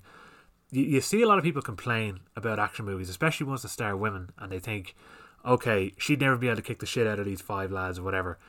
And there's times where, yeah, I'd agree. If I see Scarlett Johansson doing it as Black Widow, I fully believe it. She'd kick the bollocks out of all of them because she's a proper super spy, and she looks like she can. But then you see Harley Quinn beating up fucking 10 lads, and you're like, okay, I don't really believe that, and until she does cocaine. But with this movie, I can't remember who this actress is, but she's actually frighteningly thin in it. And she's able to take on 6-foot units at all times, just being able to throw them over her back and on. And I think, try and make it somewhat believable. Like, if you look at Red Sparrow was really smart in making it more about how she manipulates these people to take them out, rather than having big intense fight scenes. This is like a try to have the two of those. And if you look at Nikita, and well, more so Nikita, yeah, a lot of it is kind of gunplay and action and stuff like that. But in this, it's like they saw Atomic Blonde and said, we can do that. And it's like, well, no, Atomic Blonde is believable. I believe Charlize Theron can kick the fuck out of these people. I don't believe whoever this person can. And it's just, I remember just the whole time in that movie, I was just like, when is this going to end? Like I said, most of these movies are interchangeable as the worst, but this one, I just remember by the end of it going, this is just... And it tries to have a big... Oh, the twist in it. I'm getting a headache just thinking about it now. There's so many fucking twists that they thought were absolute... Like, they thought people were going to be running out of the cinema screaming because they were so fucking clever at the twist, when they weren't. They were just awful. I was embarrassed by every single revelation in that film. And I'm embarrassed I wasted time going to see it. And I think that was one of those days where I only went to see one movie as well. I like to go see two at a time. That was a waste of a day. Absolute. Actually, I think that was the same day I was going to see Toy Story 4 and I went to that instead, and I'm a moron for doing so. So yeah, I don't know how long I've been fucking yapping there. I wanted to be as quick as I could. 15 minutes, not too bad. Absolute bollocks. Do not fucking recommend watching any of those 12 movies. There's a few other movies there that I can at least give some recommendation to. Like, there's some movies I rated quite lowly that I didn't like per se, but there's enough there to maybe see them. Like Hole in the Ground, an Irish horror one, fairly weak, but it has some moments. That one, Hagazusa, I didn't like that at all, really. It just seemed like a witch rip-off, and a lot of people, big fans of the movie, don't like hearing that. But it does. It tries to match the atmosphere and style of it with similar folk horror elements. It just bored the fuck out of me. The Repentless Trilogy was a big letdown as well. It's a Slayer movie. Now, I know you get what you fucking pay for with that, but it was based on these 3 ultra gory, really fun, action-packed music videos they did. And they said, we're going to actually make a plot line out of this and have a wraparound story before a gig and the movie starts.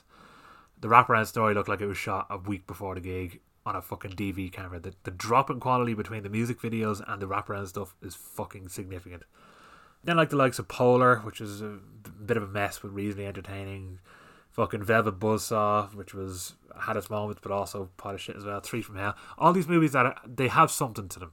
Even if I didn't really like them that much, there's enough there that I'm like, yeah, they're not completely terrible. But Good Boys to Anna, I hated all them. So that's a brief rundown of the shittest movies I saw last year. But now we're going to get to the meat of this fucking podcast. This is going to be so long. I actually can't believe how long this is going to be. Now that I think about it, so I'm going to really rush through them. But a couple of runners up before I get into it. So there's a 10 or could be 15-minute short film that was on Netflix made by Paul Thomas Anderson called Anima. He shot it on 70mm, and it's basically 2 or 3 music videos for Tom York's latest album. He does music for him anyway for movies, so it's really in that same kind of atmosphere stuff that he's done before. But the music video, he did one a few years ago actually, where it's him going through a bunch of doors. It's similar to that, but this blew my mind. The music's amazing, the visuals are amazing, the choreography just blew me away. Lords of Chaos is another one I fucking really enjoyed. It's what's his fucking name now? I can't remember. I forgot. Or he directed fucking Spawn and a few other. He directed Polar as well. I don't know why I can't think of his name.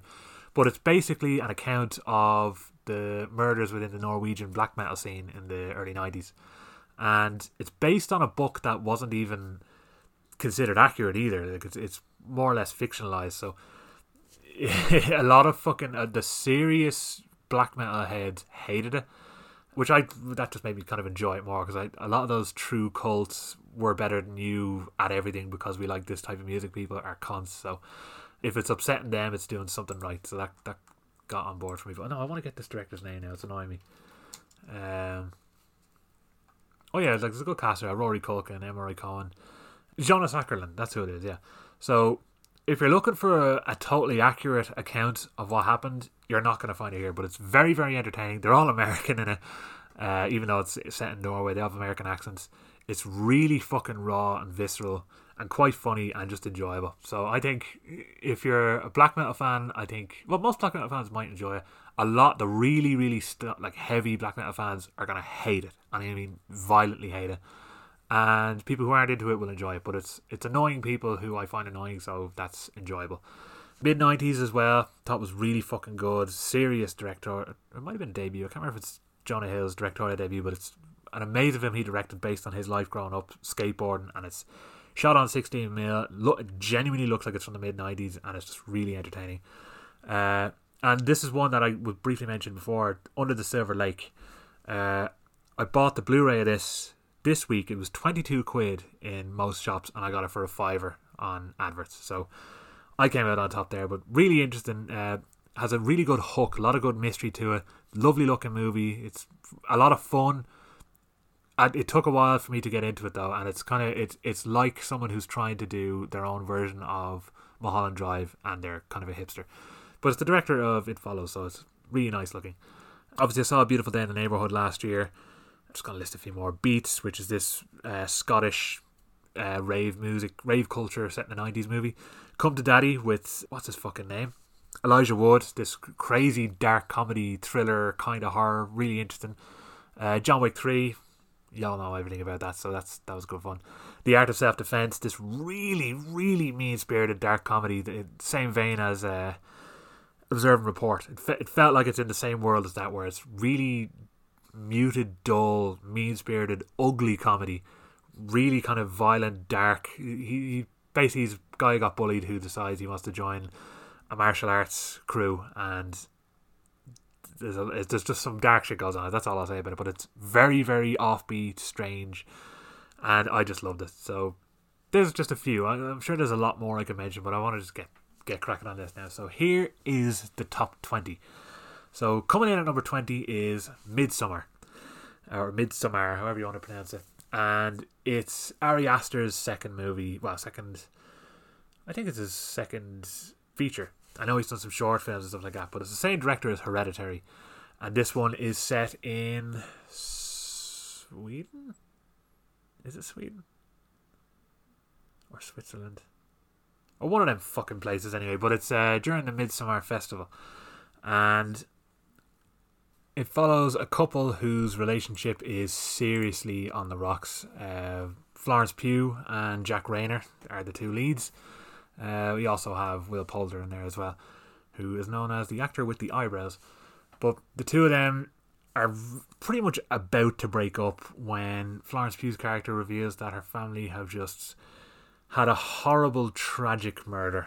And what happens then is Jack Rayner feels obliged to bring her along because she's in such a desperate, emotional, horrible place, to bring her along to the Midsummer Festival on a trip with his college friends, because they're going to go over and study it. And it's about, well, there's a whole undercurrent, because I mean, even Hereditary had this very silver lining of intense family dysfunction and things like that. This is more relationship dysfunction. So you have these elements going throughout it, while there's some very unusual and potentially dangerous things going on at this festival. It's like being in a cult nearly when they get there, and they have to go through all the traditions. And I'm not going to reveal a lot about these movies when I talk about them, but this is one that it's it evokes a lot of strange culty movies like The Wicker Man and things like that, and has some pretty jarring, horrible fucking violence. I mean, if you've seen Hereditary, you know the same kind of thing you're going to get into. But this is a much slower burn, much, I suppose it's a very different, much nicer, brighter visual style to it too, which is quite the opposite of the dingy, horrible look to Hereditary. But this one is just there's some serious, dark fucking stuff going on throughout, and amazing acting from everyone. I think Florence Pugh puts in a blinding performance. I think she was overlooked for any awards because she's really goes 110% in this one. But yeah, there's some rough stuff going on in it, but it's just constantly intriguing, really intense visuals, just a general tension, but that weird nice music like I spoke about at the end of Hereditary as well. It's just nice music playing throughout it that just seems so out of place and weird, but really left a good impression on me. And looking forward to watching the director's cut, which I haven't seen yet, which as far as I know isn't necessarily more violent. I think there's a few extra bits, but it's more plot driven, because a lot of the time a director's cuts come out now, it just tends to be like, oh look, there's a bit of CGI blood here, but it's not like that here. This one is just really interesting. Highly recommend it. Then at number 19, we have one that I was a bit apprehensive, not hugely apprehensive about, but I wasn't sure where it was going to go. And I ended up absolutely loving it. And that was Dr. Sleep. Mike Flanagan has constantly proved himself as being a fucking top class director. He knows horror well, and he knows how to direct it well, and to what to show, what not to show. This has an unusual story. I think actually I might have talked about this the other day. I feel like I was talking about it. But Ewan McGregor plays Danny Torrance from The Shining, from the movie. So this is him as an adult and what's going on with him, and how The Shining comes back to affect him, which links him to this little girl who might be being pursued by what is effectively vampires in a sense, although they're not quite vampires. And it's just really, really well fucking directed. There's lots of atmosphere. It's not scary, I'll say that much. It's not scary at all, but it captures the atmosphere of Stanley Kubrick's movie and a direct sequel to the actual Doctor Sleep, or the actual Shining book. So it works as a sequel to both the movie and the book, and it's just fantastically well done. A lot of people aren't happy with the last half hour or so of the movie. I actually thought it was done really fucking well, so I was quite happy with it. But there is one shot in this whole movie that looks off to me. Apparently, after seeing some of the behind the scenes stuff, it wasn't even as bad as I thought it was, but it just looked really weird to me at the time. But amazing performances. They did a very smart thing in recasting the people who were in the original Shining. Rather than using some sort of de-aging or CGI, they just got people who look like them. The guy who looks like Scatman Carruthers you'd swear it's him. It's so fucking well done. But yeah, that one, absolutely tremendous. I pretty much trust anything Mike Flanagan does. The Stephen King adaptations that come out now are fucking so good, and it's a perfect companion to the Shining movie. It's just tremendous all around, and I'm really glad a lot of people love it. It unfortunately didn't perform too well because people are twats, but it was fucking really good, and I thoroughly recommend it. So at number 18 is Ad Astra. Now that's one that I really enjoyed when I saw it in the cinema, but the more time I had to think about it, the more I absolutely fucking loved it. I think again, this is another one I think I spoke about recently. I think I've pretty much spoken about all these movies in the last month or so. Just when I talk about the Oscar stuff, I've actually only been doing this a month, but just in terms of the Oscar stuff and what I think should be up, I think I've been given little bits and pieces of info about all these movies because they all stuck out to me in some way. But this one is just absolutely fantastic. It's Brad Pitt is a top class astronaut who is sent on a mission to Mars to send a voice recording to his dad, played by Tommy Lee Jones, who has gone missing but has appeared somewhere in space on a beacon. Kind of a shit description I gave there, but that's the basic idea of it, and it's very existential 70s style drama, just in a kind of space setting. And the problem with this movie is they advertised it as if it was going to be an action movie. There's one action scene in the whole movie, and they fucking show that in the trailer as if you're in for thrill a minute kind of stuff. That's not what it is. It's really slow, just existential.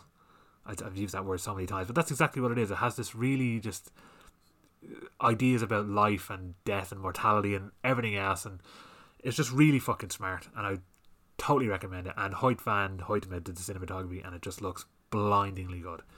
So thoroughly recommend Ad Astra. And I don't know if it's on Netflix. I think it's going to be going to Netflix soon, but it's one that's just criminally overlooked. People went into expecting the wrong movie and they got something better. So I thoroughly recommend watching that. After that, we have at number 17 a Netflix film. One of a few Netflix films. I think there's 3 or 4 on this. And it's one that I've been anticipating for a long time. And had I heard about it 10 years ago, or not, maybe not 10 years ago, 8 years ago, whenever Breaking Bad finished, I'd have been worried. But because of how good Better Call Saul was, and because Vince Gilligan's totally behind it and directing it, I knew I was in good hands. And that is El Camino, a Breaking Bad movie.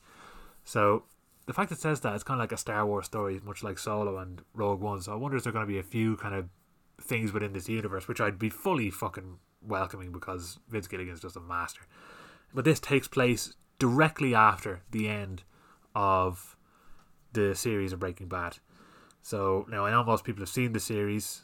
If you haven't, I mean, I'm not going to spoil what happens in the series, but you're following the character Jesse Pinkman after the events of the show. So, I mean, you know he survives. Like, there's no way of talking about it otherwise. But look, that's the way it is. But I'm not going to explain what happened in the show. So you're still up for a treat in terms of where that goes. But this is the events after the series, where Jesse Pinkman's going.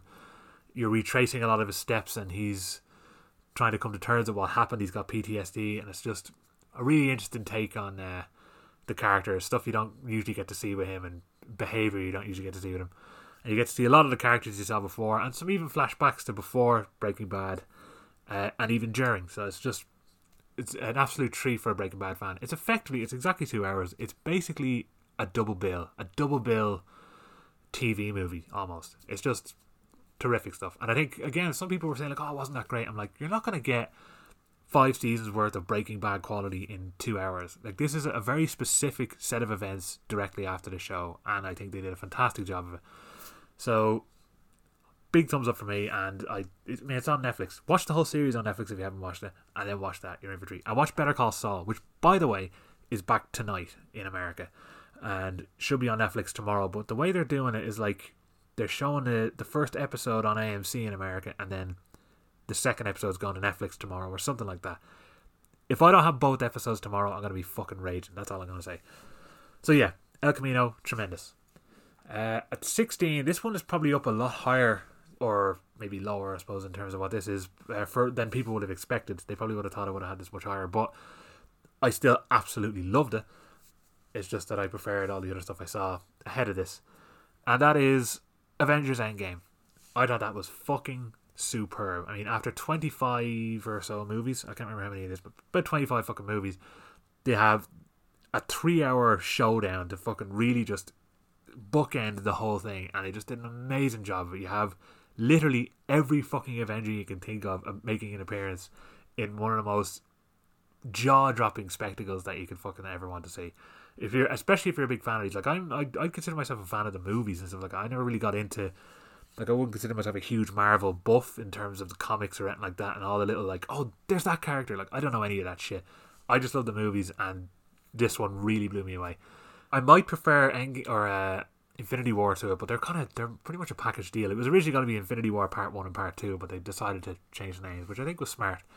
But as a double bill, they're just fucking incredible. And smart press decision, or what would you call it, publicity decision, to not have anything in the trailer that goes beyond 15 minutes in the film.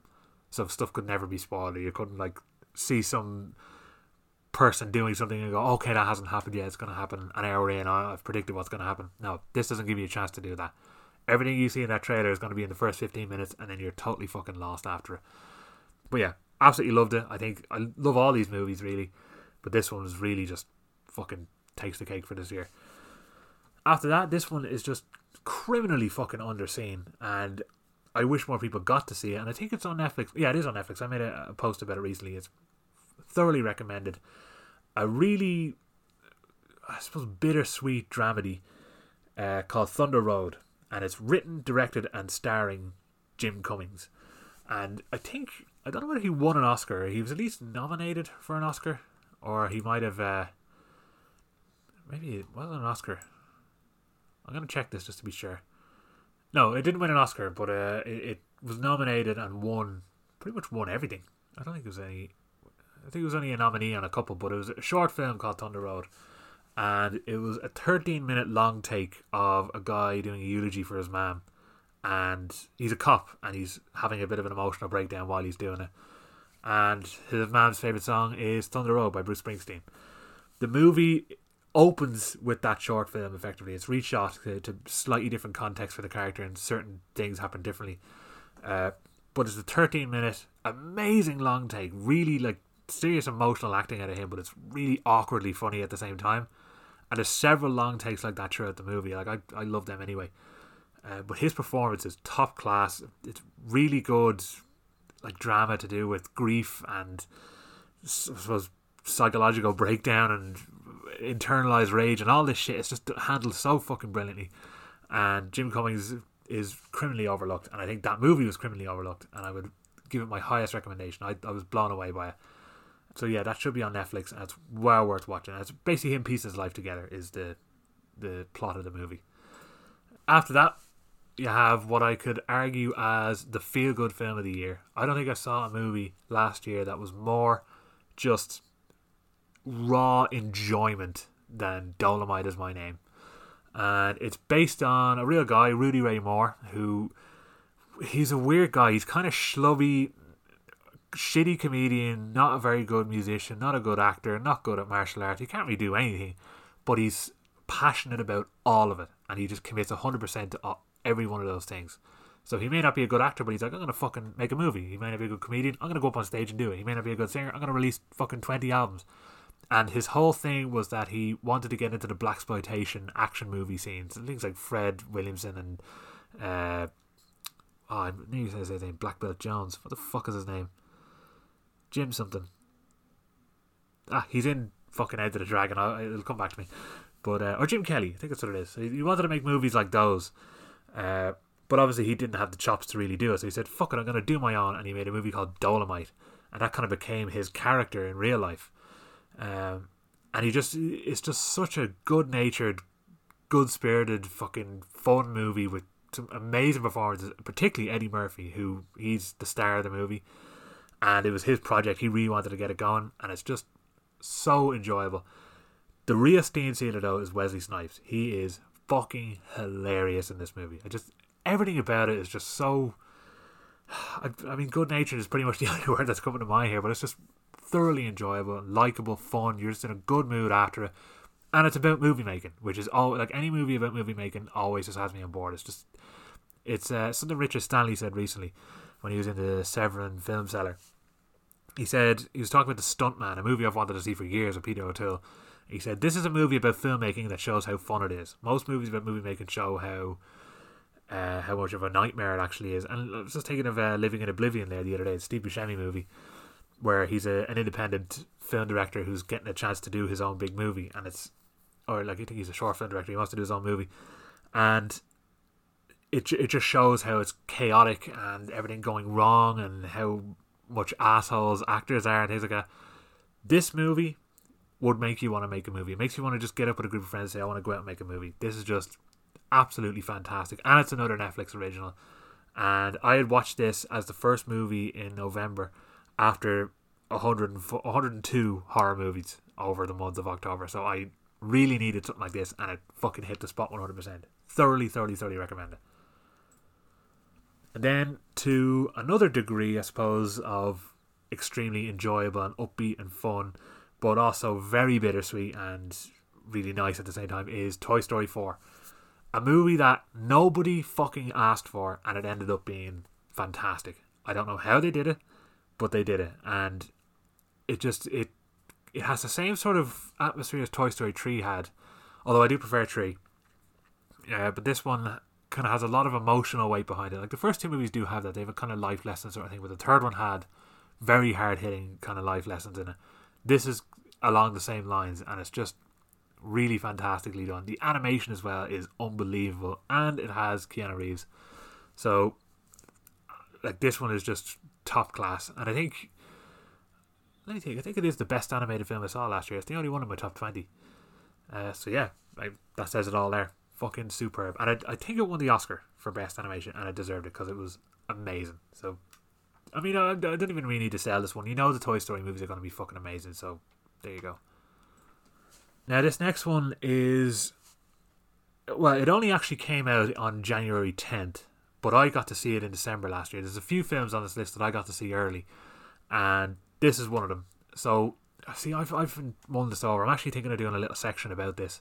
I'm not going to do it now, obviously, because I want to get through this list, but just about when I can classify a movie as part of my watched list.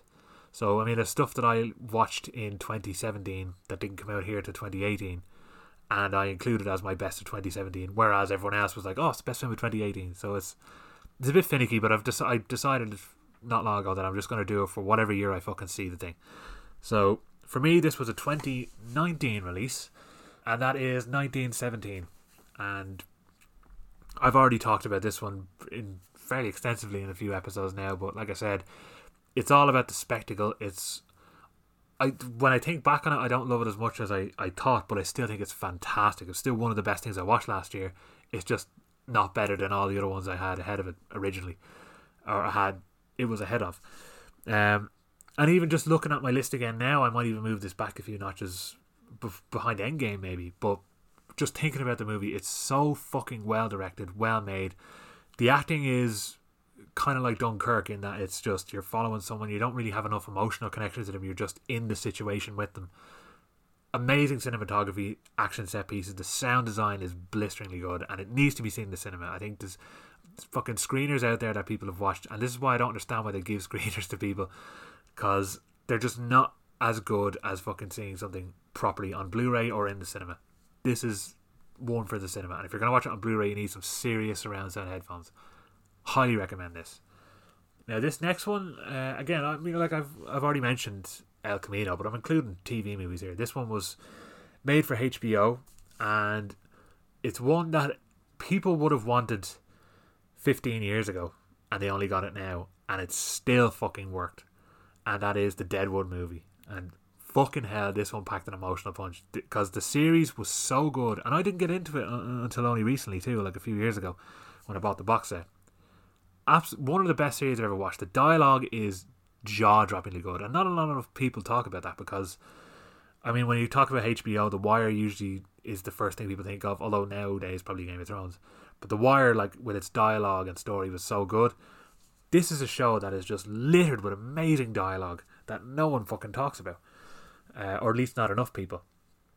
And obviously it got cancelled very unfortunately, and it left on such a fucking amazing cliffhanger. You're like, oh, where are they going to go with it? This answers the important questions. There's obviously going to be side stories that they don't answer every question for, but they're not vastly important. This movie answers all the important questions in just under 2 hours, and it's just, to be in the company with all these characters again is just fucking superb. I absolutely loved it. Amazing cast, amazing music, the direction's fantastic, the writing is superb. It just feels like it's the closure you've wanted for the last 15 years, and you finally have it now, and it's just outstanding. Definitely up there as one of the best. I've actually lost count of what number these films are at now. So, that was actually the first 10. So now you're in the top 10 of my 2019 list, and I'm actually going to take a quick look at how fucking far I am for time. I'm actually not too bad. I might actually make this maybe not under 2 hours, but reasonable amount of time. I'm definitely for the next one, when I do my top 100, I'm not going to have any fucking reviews or anything beforehand. I wanted to get them out of the way quickly, and it ended up taking me a fucking hour to talk about shit. So when I do my top 100, it's going to just be solely the top 100. I might actually record that during the week just so I can release it itself at some stage. But yeah, number 10 is a criminally, so many of these are fucking underseen, but this is criminally underseen, and it's called The Standoff at Sparrow Creek.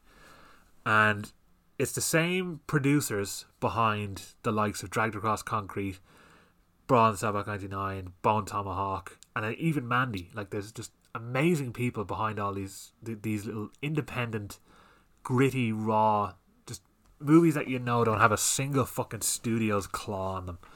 And this one is just one of the best, and it's about a former cop he's part of a militia now, has to investigate a shooting that took place at a police funeral. But he's investigating it from his little militia headquarters. It's like a warehouse where all these lads meet up and they're like, okay, we need to solve this fucking problem. What's going on? Like, cops were shot at a funeral today. What are we going to do about it? And they realised that it was potentially someone within their militia, because the type of gun used at the shooting is now missing from their collection, and they need to pretty much do an interrogation. This cop has to interrogate these people and find out who's a potential rat, and it's just, or a potential, I suppose, yeah, it could be a rat, but there's so much intrigue and intensity and mystery involved in this movie, and amazing performances. It's almost like a play, but this movie needs to be seen by people. I don't know why people aren't watching it. It's amazing looking as well. Just really strong dialogue, and it's a fucking directorial debut too. I can't believe, like, I'd be fucking so proud of myself if this is my first movie. This needs way more attention. So yeah, that's Standoff at Sparrow Creek. Then at number 9, one of the most just all round fun, enjoyable, very camp, over the top, and mysterious movies of last year was Knives Out. Rian Johnson, I think, rubbed a lot of people the wrong way when he made The Last Jedi. I know a lot of people hated that film, a lot of people love that film. I'm somewhere in the middle. I think there's a lot of good stuff in it, and there's a lot of shit in that movie as well. But there's people out there practically giving death threats to Rian Johnson, saying, you've ruined Star Wars, you need to fucking retire, and blah blah. It's like, no, this chap has made fucking Looper and Brick, 2 fucking great movies, so I'm not going to listen to any shite that they have to say. But this movie is just fantastic. It's that Agatha Christie murder mystery, Cluedo-esque atmosphere to it, with is it Clouseau, I think his name? Whoever's Murder on the Orient Express. I can't remember the fucking French detective, but it has that sort of atmosphere, only it's Daniel Craig, and he has a sort of foghorn leghorn southern drawl to him. But fuck me, the cast in this movie is colossal. You have Daniel Craig, Chris Evans, Ana de Armas, Jamie Lee Curtis, Michael Shannon, Don Johnson, Toni Collette, Lakeith Stanfield, Christopher Plummer, and Edie Patterson, with a small appearance from Frank Oz as well. So there's loads of recognisable people in there. Amazing performances from everyone. It's just a fun romp, and it's the kind of thing you know you're going to enjoy watching several times, because there's going to be loads of little threads and little things you didn't notice the first time that are going to add up this time. Just tremendous fun. I love murder mysteries anyway. If you've seen the movie Clue, that is one of the best ones. But this is just tremendous fun. I absolutely loved it. I said tremendous so much. I sound like fucking Donald Trump. I'm saying it so much. So I need to think of some new words to describe my love for movies. So this is fantastic. Now, at number 8, we have Le Mans 66. This is one I talked about pretty extensively as well when I was doing my Oscars breakdowns. I've actually talked about a lot of the next few movies in my Oscar breakdowns. In fact, almost all of them. So you would have had a good idea of what these are all about from what I've said before, if you've listened. But as I said, this is also known as Ford v Ferrari, which I think is a stupid fucking name. It follows Matt Damon, Christian Bale as the creators behind a Ford car who are going to race it against the Ferrari. And the Ferrari ends up as like the best car at the time, and they're going to compete at Le Mans 66, the 24 Hours of Le Mans, in a car that they've built together, with Christian Bale driving it and Matt Damon designing it. And it's just absolutely blistering. Particularly in the cinema, it was really good because it's just so tense. But yeah, just I thought it was absolutely fucking fantastic, and I think that's on Blu-ray now. If it is, go out there and get it, because it's just blinding. And if you have a good sound system, it would be particularly good. But I saw that in the cinema, and it was one of those ones I wish I fucking saw in the IMAX, because the IMAX would have been amazing with it. So yeah, thoroughly recommend Le Mans 66. Up next, we have the Best Picture of 2019 or 2020, or well, I suppose it's 2019. This is one that I've spoken in length about as well, because the last couple of episodes I was talking about just how original it is and how interesting it is and how much it actually deserved to win Best Picture, and that is Parasite. Only released over here this year, but I saw it last year, and it just fucking blew me away. It's just so fun, unique, interesting, unlike anything that's out there. Although, now that I say that, apparently there's some Indian movie from 1999 that seemingly has a very, very similar plot to the kind of first act of the movie, let's say. How similar it is elsewhere, I don't know, but from what I read about it, it does sound quite similar. But I don't know. This is this still feels extremely unique, and everything that comes after that I can fucking guarantee does not happen in that original one. So and as far as I know, the case is it's not going to work. But I think they just saw that one Best Picture and they're sour and they want to get some money out of it, but probably won't happen. But yeah, Parasite, outstanding. Bong Joon-ho, incredible director. Fucking see this as soon as you can. Amazing. And I realise as well, when I talk about movies I like, I feel like I run out of my vocabulary. When I'm talking about movies I don't like, I can talk all day about what makes them so shit and what I don't like about them. But when it's something I love, I find it kind of hard to find the words more than I loved it. It's amazing. But for all these are just the 10 or 20 best. All these movies I loved out of 100 and something I saw last year. I can't remember how many I saw. So I feel like I might repeat myself a lot here, but sure. And because I've talked about a lot of these before, yeah, fuck it. Parasite's amazing. And now we're on to number 6, which is Joker. And this is one that really fucking surprised me. Like, I thought it was going to be class anyway, because I enjoy Todd Phillips when he's good. Joaquin Phoenix is one of the best actors out there. Maybe not the best speech giver, but one of the best actors. And when I saw he was involved in this, I thought this should be cool. The teaser trailer I saw, I wanted to avoid everything for it as much as I could, but the teaser I saw was class. I thought, I'm going to enjoy this. And then when I finally saw it, I was like, holy fuck, this was amazing. A blinding performance, really, really just engaging. The world that it builds, like I said, I love Gotham and it's the atmosphere that comes along with it. And this movie still feels like a bit New York as well, especially some of the more iconic New York areas are used, like those big steps. But the kind of night atmosphere has a Gotham feel to it, and that's the main thing. And I loved where it went, and it's surprising too. And I think being R-rated was a smart move, because it doesn't just feel like they're throwing in swear words or violence just for the sake of it. It just feels like the story they wanted to tell could not have been dumbed down to a 12's rating. So hats off to them, and it's just fucking fantastic. I'm dying to watch it again. And then you have second last Netflix film that's on my best list. This one I spoke about at length as well before the Oscars, and it's I Heard You Paint Houses, aka The Irishman. And this is a 3.5 hour gangster epic, which just feels like a love letter to all the gangster movies that Scorsese's done before, and even beyond. It's the culmination of all of these stories and all these characters come together in what feels like their last hurrah almost, and not in a sort of we're going to do one more job kind of way, but in a sort of we're past our level of importance, we're past our sell by date, we're not as important as we once were. They illustrate that really well in this movie, but it's just a sprawling gangster epic which just goes across several decades with very, very good CGI or de-aging special effects, something I normally don't like, but they did it fantastically here. Some scenes I will say didn't do it well, some aren't the best. Some scenes are so good that you'd swear they fucking shot them 20 years ago. It's outstanding how they did it.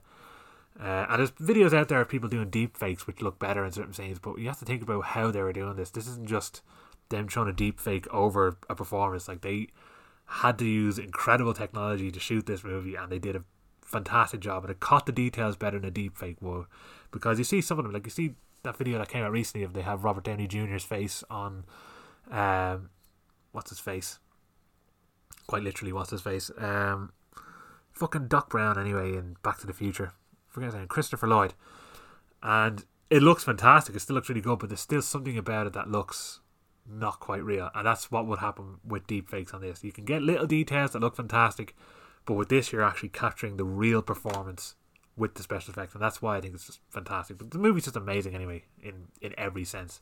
In Scorsese, you know what you're getting. It's always going to be top class, and at 3.5 hours it's so fucking watchable. I feel like I could watch it again the next day when I watched it. So that's a strong testament to how well you can make a movie that's pushing 4 hours, well, 3.5 hours, and still makes you want to watch it again the next day. That's a rarity, especially in this fucking day and age where 90 minutes is too long for some people. But anyway, we are down to number 4. Now this movie along with The Irishman and Joker have kind of jumbled around a few times. This was my number 1 until my number 1 came out, and then I had Joker briefly ahead of this, then I had this ahead of Joker again, and then I had The Irishman ahead of both of them, and then they kept swapping around. But the more I think about it, the more this belongs at this spot. Although you could jumble it with 3 as well, but it's gonna stick here for now, and that is the most exciting fucking director working today, along with the Safdie brothers, S. Craig Zahler, and his movie Dragged Across Concrete. This movie is just so fucking perfect. It's everything I love about, like, crime is my favourite genre of movie. A lot of people think it's horror because I love horror so much, or even drama or comedy. No, it's crime movies. And his movies, particularly this one and Bronze Avalanche 99, although Bone Tomahawk is quickly becoming a top 10 favourite of all time for me because I adore it. But he has a level of just grit to his movies that no other movies can match.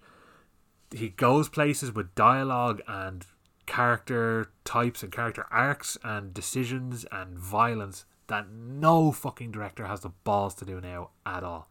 He just, because the whole thing about him is, it's not about what these characters fucking believe or what he believes or what anyone believes. It's about the character themselves.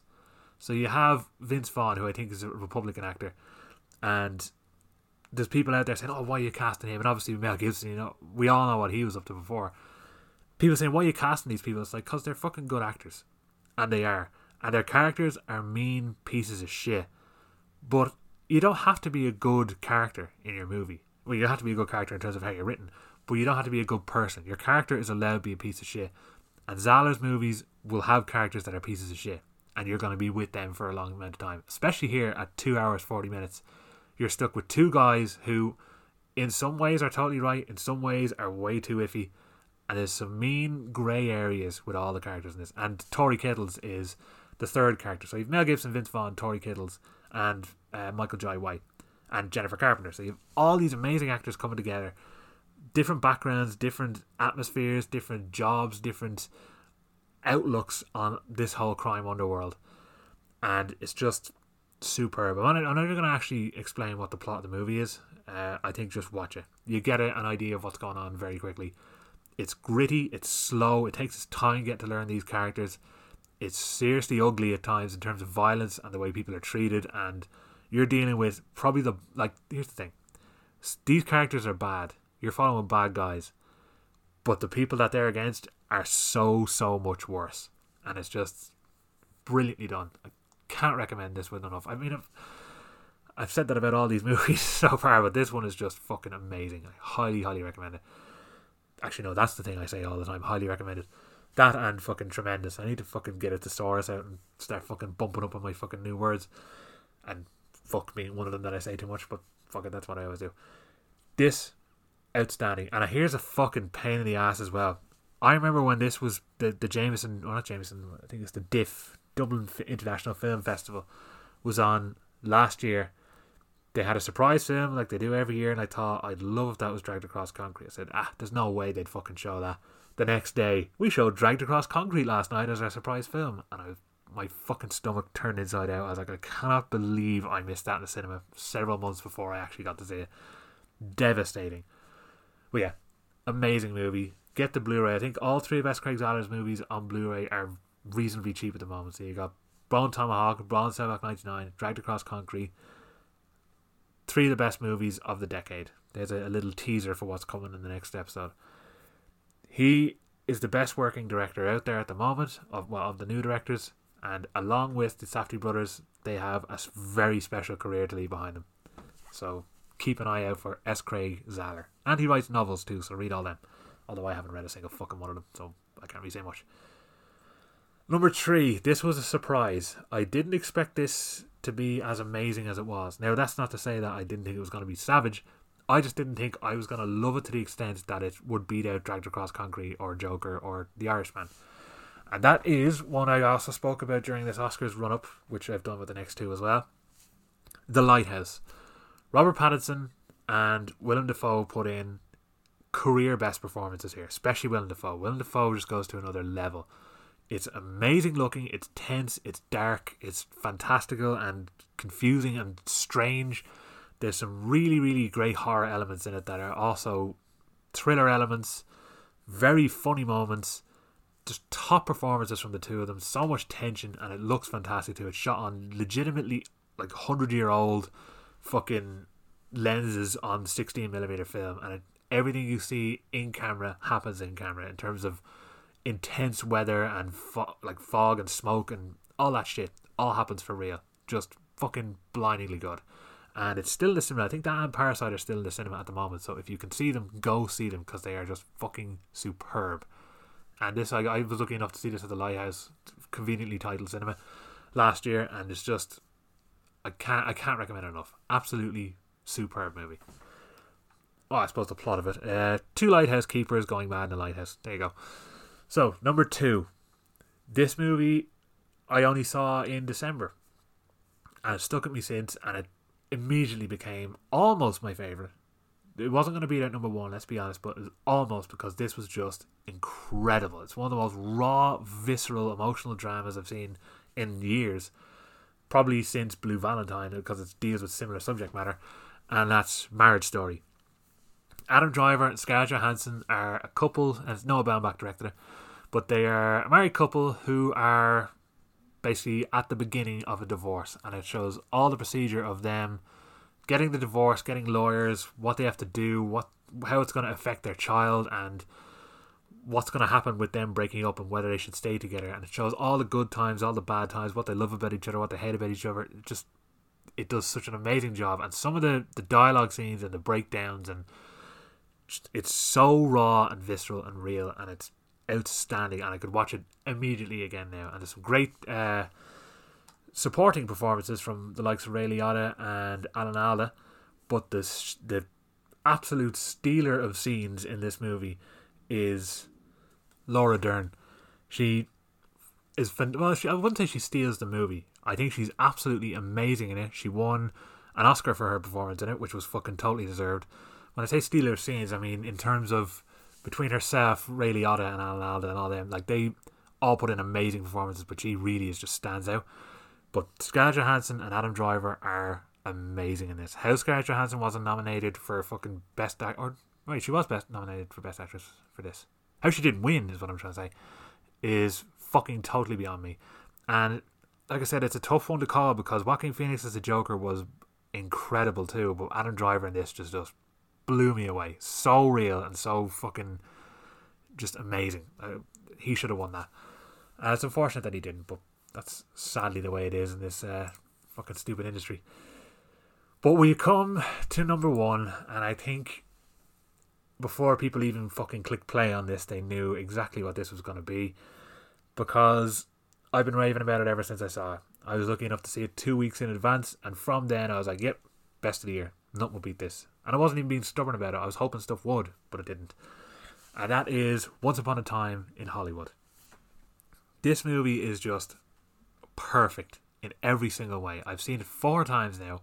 I have a friend of mine who has watched this maybe 12 or 13 times, potentially more, and that's only in the last few months. He is addicted to it, and I can see why, because this is a movie that is so rich and detailed that you feel like you're living in it when you're watching the movie. It's rare, even in movies I love, when you're watching it, there's times where you're aware you're watching the movie, and not in a sort of the movie's broken the fourth wall or it's lost you, just in that you're sitting in your house or in a cinema and you're there watching the movie. This and Uncut Gems are 2 movies this year where for a solid, well, for this one a longer time because it's a longer movie. Uncut Gems is a good half an hour in that movie where I actually forgot I was in the cinema. I was so invested in the characters that I believed I was there, and that's the same with when I watched it on Netflix. It still had the same effect. This movie, there's pretty much for the entire 2 hours 41 minutes runtime, I just am transported to 1969 LA with characters I enjoy being around, in a new look at this world. With these people aren't real. Like a lot of the people in this are real. You see a lot of celebrities, and obviously the character Sharon Tate is a real person. She's more in the background though. I always have to illustrate that. I think a lot of people go to this thinking, oh, it's a movie, it's the Sharon Tate movie. It's like, no, she's in the background. But all these directors and actors and stuff like that, they aren't real, but you wish they were. They're just the most interesting, fun characters. The friendly relationship between Leonardo DiCaprio and Brad Pitt is amazing. It basically follows Leonardo DiCaprio as an actor named Rick Dalton, who was huge in the 50s as a TV cowboy, and now he's kind of trying to find his feet with some bad guy roles in TV and potentially some movies. And Brad Pitt is a stunt double, and it's about their working relationship for years and how they keep each other mentally sane, I suppose. Just mostly Brad Pitt keeping Leonardo DiCaprio on his feet. It's just so enjoyable. Every fucking aspect is blissfully fun. I think it looks fantastic too. Robert Richardson did the cinematography, and had he won at the Oscars, I would not have been upset as well, because he is just out fucking standing. But of course it was going to be Deakins. But this movie is just so textured and detailed and rich. And like I said, there's several, like maybe 15 minutes worth of driving in this movie, and all of it is riveting. And you see the background of LA, just Brad Pitt milling through in his car, stuff you see for literally a second, but it's actually just incredibly, excruciatingly detailed to look like the way it was in the 60s. Like, you'd swear it's an actual bit of footage from the 60s. They put that much work in, and it's stuff that only either buffs or people who are around the 60s would notice. The average film goer is not going to fucking notice that detail. A lot of people just go, why are they driving? It's like, no, this is throwing you into a world that you either lived in before and aren't living in now, or you've never fucking lived in. And it's just amazing. And I love every fucking single bit of this movie. I've watched it several times. I'm going to watch it several more times. It's rapidly becoming one of my favourites of Tarantino's. It could be in the top 3, maybe top 4. It's just outstanding. I absolutely love it, and it's enjoyable. I've been repeating these words so many times now that my head is actually on fire, because I mean, for the last 20 movies I've talked about, I've just said how enjoyable and fun and entertaining and whatever, and there's really only so many ways you can describe these movies, but this movie's perfect. It is my favourite of 2019. It's one of my favourites of the decade. This was never going to be topped. It nearly was. I say nearly because I was thinking at the time, you know, like I said, when you see something, your emotions are high. You're like, wow, that was the best thing I've seen, or that was the worst thing I've ever seen. But then a few days to breathe, you're like, actually no, it's still brilliant, or it's still shit, but it's not the worst, it's not the best. That was Marriage Story. When I saw Marriage Story, I thought that's the best of the year. But then I thought, no, a few days, a couple of days later, I was like, no, still Once Upon a Time in Hollywood. I would have included Uncut Gems in this, but I didn't get to see it last year, unfortunately, so I only saw it this year. So to me, even though for a lot of people, especially in America, are like, oh no, Uncut Gems is one of the best of 2019, for me, so far, is the best of 2020, and I mean, I'm not sure what'll top it, but fuck it, we'll see. There could be a complete surprise.